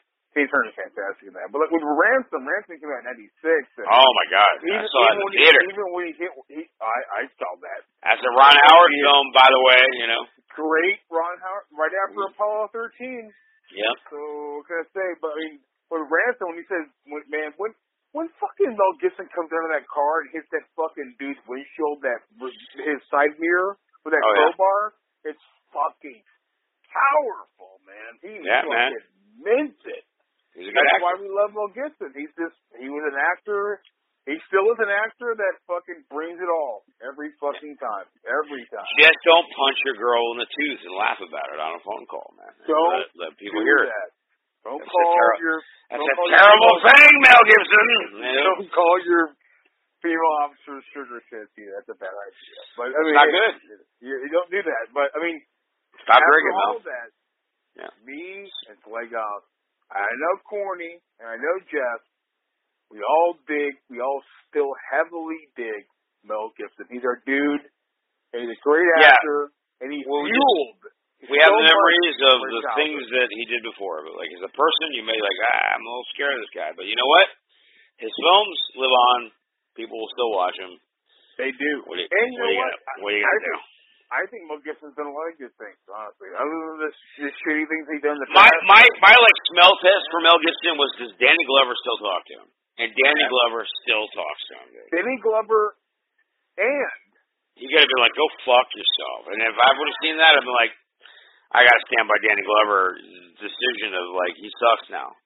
He clearly is a fucking mentally disturbed fella, dude. And well, you know, I think Danny Glover and Richard Donner are pretty much on the same sort of wavelength. And Richard Donner, we're not giving up on you, Mel. We're not going to give up on you. I don't think they're ever going to give up on him. I would even say Joe Pesci wouldn't give up on fucking Mel Gibson. They're all on the same wavelength, where they look like it's a connection that's very strong. I mean, Joe Pesci's been there since fucking number 2. He's been there for a long time. So I mean, he's fucking the best, dude. I mean, like, you know, he's bring your shoe shine box. Come on. I don't. Yeah, that's it. So get your fucking shoe shine box. You motherfucker! Well, he fucking lost it. Yeah. You fucking. We called him a fucking mutt, dude. He's like, you fucking mutt. Don't let this fuck leave. He's like, don't let this fuck leave. Get him as drunk as you can, and then I'm gonna come back and murder his ass. It's fucking brutal. Fucking brutal. Nick Commentary gotta be good fellas. Good fellas. Oh, that would be fucking hilarious, dude. Goodfellas is so fucking awesome. I love Goodfellas. Fuck, man. Because Corny always tells me to get my shine box, and it's fucking hilarious. Rick Ramos always like, get your fucking shine box. I love the Goodfellas in Copland, honestly.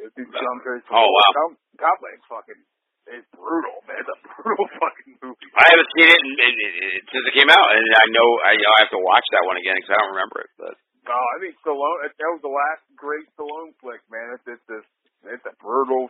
Well, that was where, he fucking put in for the, I remember, you remember De Niro? You ever see the interview where De Niro was like, I don't know what movie they had done together. I think it was Copland. It was for Copland. You can find this. Machino's in Copland, so yeah. Okay. But De Niro's in Copland. Yeah. And they're at a press conference, and Stallone's sitting there, and he starts laughing at him. He's like, I don't understand why he makes these fucking action movies. He's like, he's such a good actor. Like, this stuff he's doing with fucking whatever, and Stallone just starts laughing at him, you know, like, But De Niro's saying, like, he's actually a genuinely fine actor. Wow. And why is he not taking on, right in front of him, why are you not taking on roles that are, like, way more bigger than this Rambo and this fucking other thing, and And Rocky, Cliffhanger, all of it. He broke his balls. He broke his balls.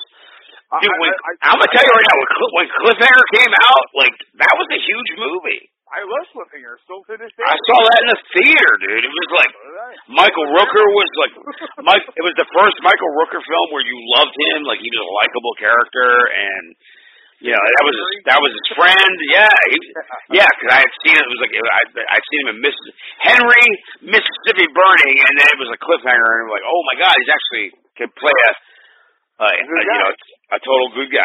Like fucking Walker. It was great. Yep. Walker. Yeah. Yep. Yeah, I'm with you on that one. It's the same thing with we're talking about Cliffhanger. It's the same. John Lithgow's the villain, right? Isn't that right? You're a piece of shit. I saw. He could have been Lex Luthor, dude, a million times. I don't give a fuck, dude. Oh no, I totally agree with that. Can you imagine Lithgow as Lex Luthor, dude? He shaved his head. He don't give a fuck. I can imagine it.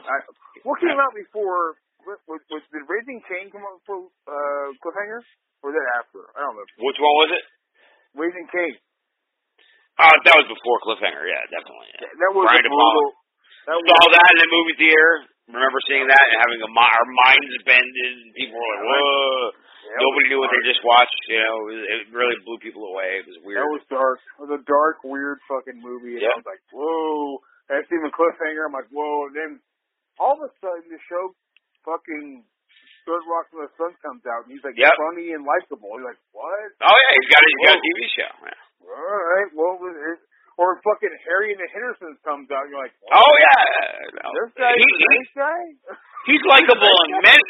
He's likable in many roles, but he's like Gary Oldman, where he is like the lovable guy, but could become the most vile, shitty person, like in the next role.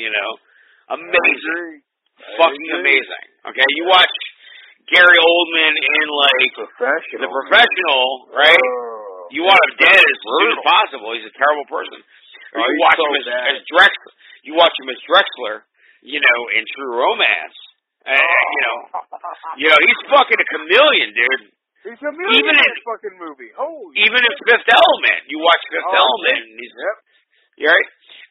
But then you watch him in Dark Knight and The Batman Begins, and you just love him. You fall in love with him. He's a great Gordon. Even Sirius in the Harry Potter films, he plays Sirius Black in that, and you love him. You fall in love with him.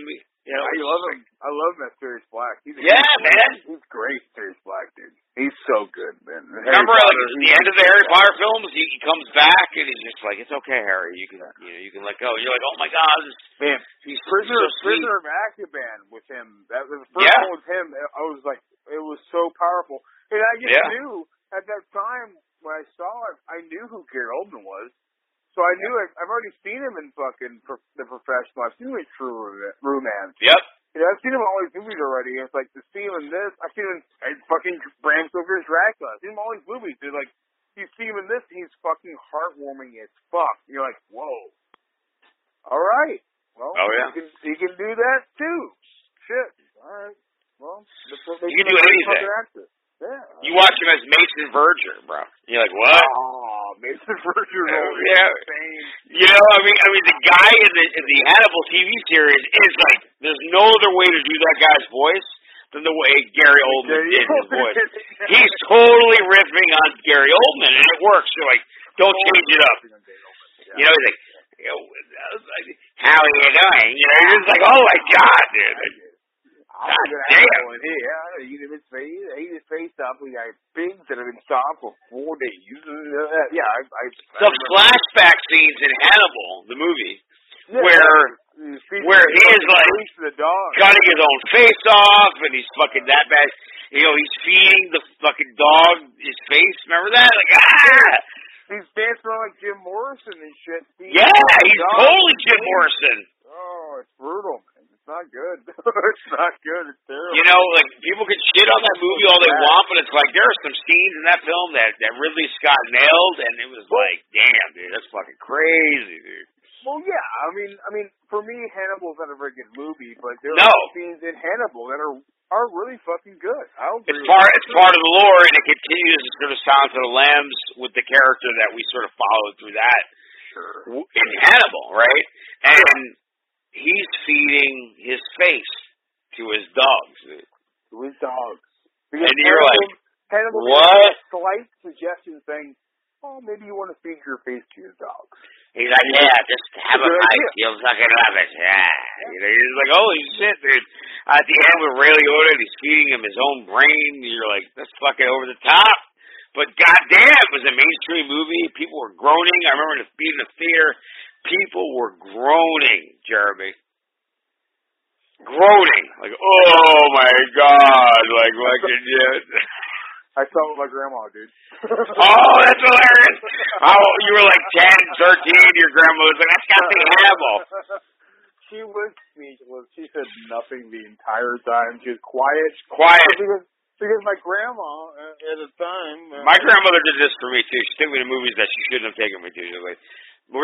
She took me to see Maximum Overdrive and Psycho 3 that summer in the theater down here in Florida. Which Psycho? Psycho 3, dude. Anthony Perkins had directed it. With Jeff Fahey, yes. Yeah, Jeff Fahey playing sort of the vagabond guy, you know, and he found his mother and he kissed her and he's like, yeah, I know about your secret. He kills that fucking guy. He's amazing. Meg Tilly was in it, you know. Yeah. But Dennis Franz from fucking like NYPD Blue playing the scumbag diner owner. Franz is in 2. He's in 2. Oh, was it 2? Yeah, Franz is in 2. Okay. I swore he was in 3. Okay, all right. Fahey's in 3. Yeah, 2 is like, man, Psycho 2 is like one of my favorite movies ever made. I love Psycho 2. That's a long time. Psycho 2, great fucking twist, dude, in Psycho 2. But in 3... I remember the ending of Psycho 2, like, immensely. Like, I totally dude, Psycho 2 is intense. Yeah, the ending of that. Yeah. That girl comes, she's like in the restaurant. She works in that. So Meg Tilly and all that was that in the second film? Huh? Meg Tilly and all that was the second film, right? I think Meg Tilly was totally the third. Yeah, she was in the third. Okay, all right. She was the third flick. I mean, it's cool. But I remember in that third flick, I remember fucking, you know, it's sad. But like you really get to see fucking what's his name? The main actor of all the fucking movies. Anthony Perkins. Perkins, man, what an underrated actor. Oh my God. You're gonna see him in that third movie take that fucking lamp and beat the fuck out of Spacey with that lamp, and it's fucking intense and brutal and fucking insane. Like because he discovers him, like, and he lets him know, I discovered you, and I know about your mother, and he fucking said, yeah, bitch, how about this? And he fucking took him out. And he directed that film. Yeah, he did. So he's very passionate about Psycho 3. You're right. He did. I think he directed the third film and the fourth one. I think the fourth film was Mick Garris. Okay. Yeah. All right. Mick Garris did part 4, which was, you know, a lot of the flashback stuff was great. Like, you know, with Hussey and Henry Thomas and all that. Yeah, the fourth one's pretty good. I think it's really underrated. Oh, for a Showtime original film, because that's what it was. It was really cool. It was much a Martin, it was really cool. A Martin sort of movie with George Romero's Martin, like on the radio and shit, and you know, talking about. It was the first time that they really showed the origins. Yeah. And Henry Thomas from E.T. and you had seen him. Yeah. You saw him in what was the movie? The Alien Abduction. That had come out in like late 80s. Ooh, I don't know. Oh, it was a big deal. It was D.B. Sweeney was in it. He was fucking Fire in the Sky. There you go. Fire in the Sky. Fire in the Sky is a brutal. Yep. Fucking. You know what? I'll tell you. That movie came out, and Henry Thomas was in that, and then he did it was right. Actually, that was before that. So he was younger when he played young Norman Bates, and it was really fucking a good performance, man. I don't know. I thought anyway. I agree with you. I think I'm not a fan of the first Psycho, but all the other Psychos after that are. That's hilarious. You're not a fan of the original Psycho. That's really great. I find the original Psycho. It's a fine movie, but I find it pretty boring. I'd rather the Birds is a better for me. The Birds rules over Psycho as far as like Hitchcock. Hitchcockian fucking whatever. I think the Birds is really intense. Yep. We're hitting on a real good fucking feel here, dude. I think The Birds is my favorite Hitchcock flick. That fucking movie is intense as fuck. Before Jaws, which is the same feeling of Jaws when you think about it. It's a brutal, intense. I watched it a year ago, and The Birds is still fucking intense. I mean, the trailer for The Birds, when the woman comes in and she's like, "They're everywhere. They're here," and the camera just zooms in on her, right, and the intensity of the music, and you're like, "Oh my god!" Like it tells the story. It tells the story. Birds is absolutely insane. Got Tebby Hedrum. Yep. Tebby Hedrum is fantastic in it. I mean, it's just a fucking brutal, non-stop, brutal fucking movie for like an hour. Come on, the scene in the gas station diner, right? Yeah. And the guy's filling his gas tank up, and like we can see the fire. It's the classic Hitchcock where he's like, we show the audience, they fucking what's about to fucking go down, and they're screaming at the, at the screen, and they can't tell them what to do. We show the audience first that you're fucked, basically. Yeah. And like they were that guy was fucked. The gas tank blew up. The fire. Yep. They were like, "Sir, don't put your cigarette out." You're like, "Holy shit, dude! Holy shit!" And you see the bird's point of view, the seagull. There's that seagull in the sky, and he's just watching them, going, "Oh, they're about to fuck up the dumbass humans." Like, there was an intelligence brought to these birds, and there's no computer effects. This is all matte paintings, and just cool, practical effects, real birds. Very cool. Very cool. It's very cool film. Over Psycho any day. And Psycho 2 onward was like, that character really got expanded. Oh, yeah. Norman Psycho Bates. 2 is definitely a better movie in my opinion. And I have not watched that series, but like I want to watch that series. I'm totally down for that. That slow burn, and it comes to the... I haven't watched it either, I haven't watched it. It comes to the end. It comes to the film, and you're just like, oh, shit. 4 years it was on, 5 years, whatever. Perfect. Whatever. Three seasons, I think it was. So I don't know. And before we go, I know we got to drop off, but like what I'm watching right now currently is Crash. Is what is it? Carbon. It's on Netflix. Oh yeah, me and Joanna watched the first episode of that. I'm on episode 7. What's that show we watched with the Carbon thing? It's on Netflix where the guy like wakes up, he's like in a different body, his mind's in a different body or whatever. It's like fighting and oh shit. I kept wanting to call it Second Carbon, but it's not. It's good. It's fine. Yeah, me and Jordan watched the first episode. We clocked out. So yeah, watch more, please. Okay. I'm not joking. And this is the actor that was in Suicide Squad, who I didn't really care for much, but. No, that's not not his fault.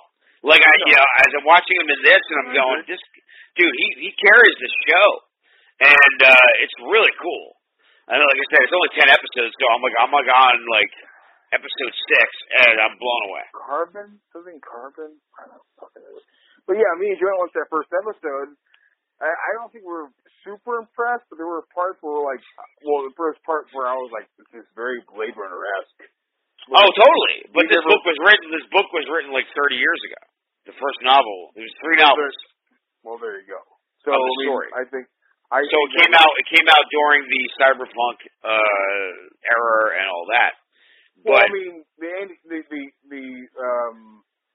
Philip K. Dick version's pretty old at that point. It wasn't Blade Runner, but but it's not Philip K. Dick. It's more like the guy that did like Neuromancer.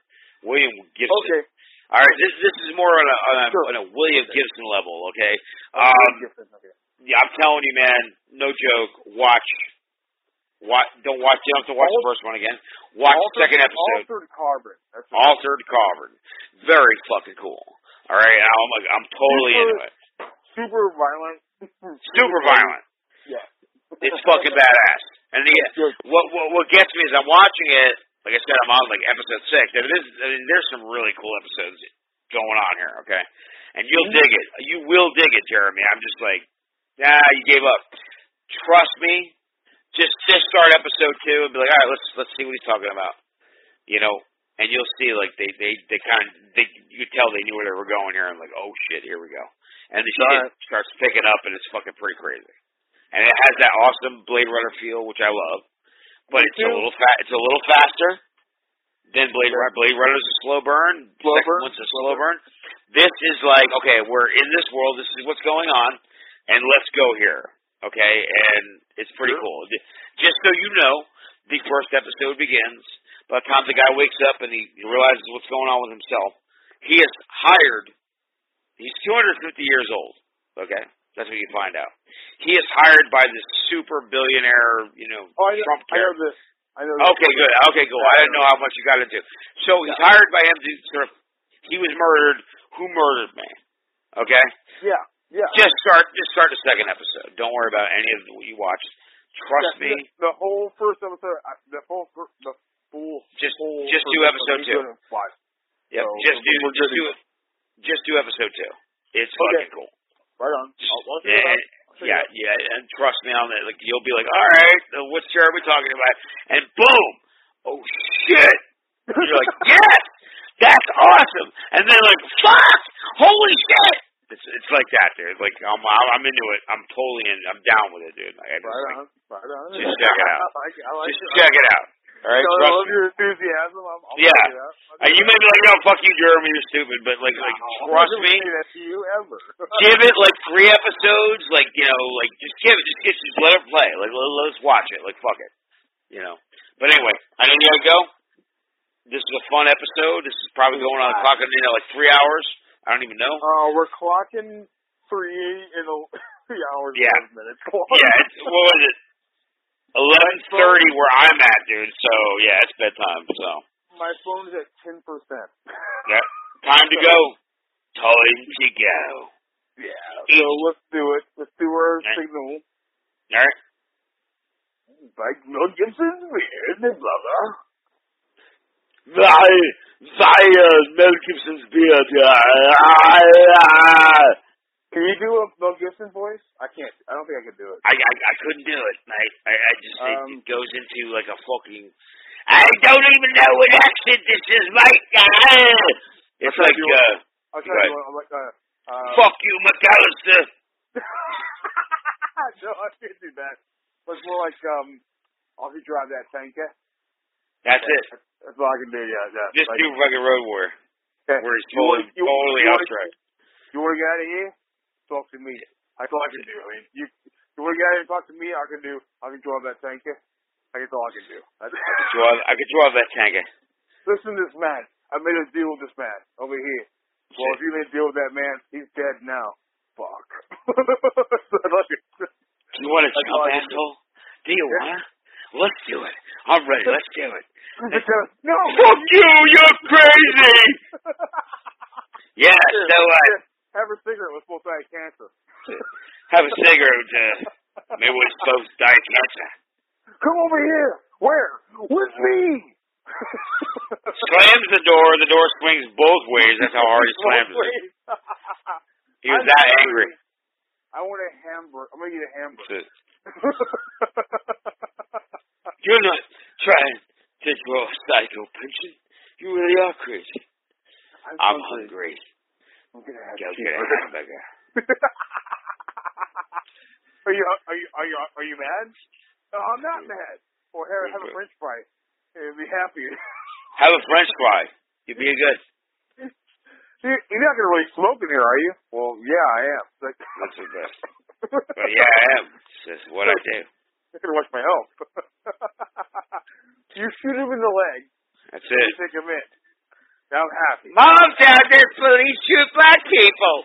He's all like, I don't shoot black people. try to shoot him in the leg or something. They'll never get that correct in a remake ever again. No. Like, fuck you. Don't even try. Shane Black wrote that shit, and it was fucking a glorious fucking thing, man. Shane Black at like 24. Yeah, so, just a young kid. Just a kid.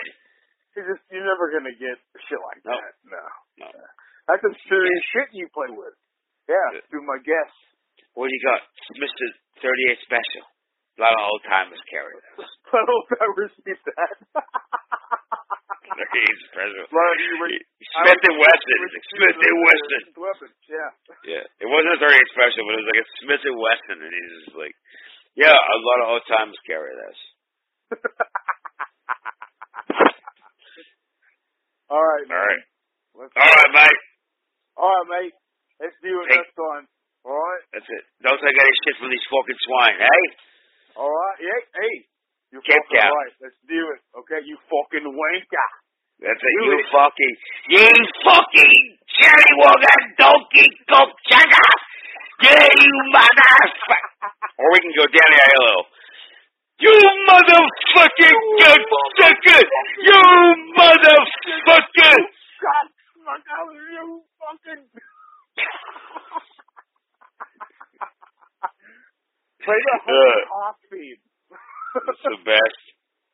Danny Arrow singing on a fucking string. They had way too much fun. They had way too much fun. Oh, yeah, that's a fun movie, though. But anyway, all right, brother. I'll talk to you later. All right, man. See it.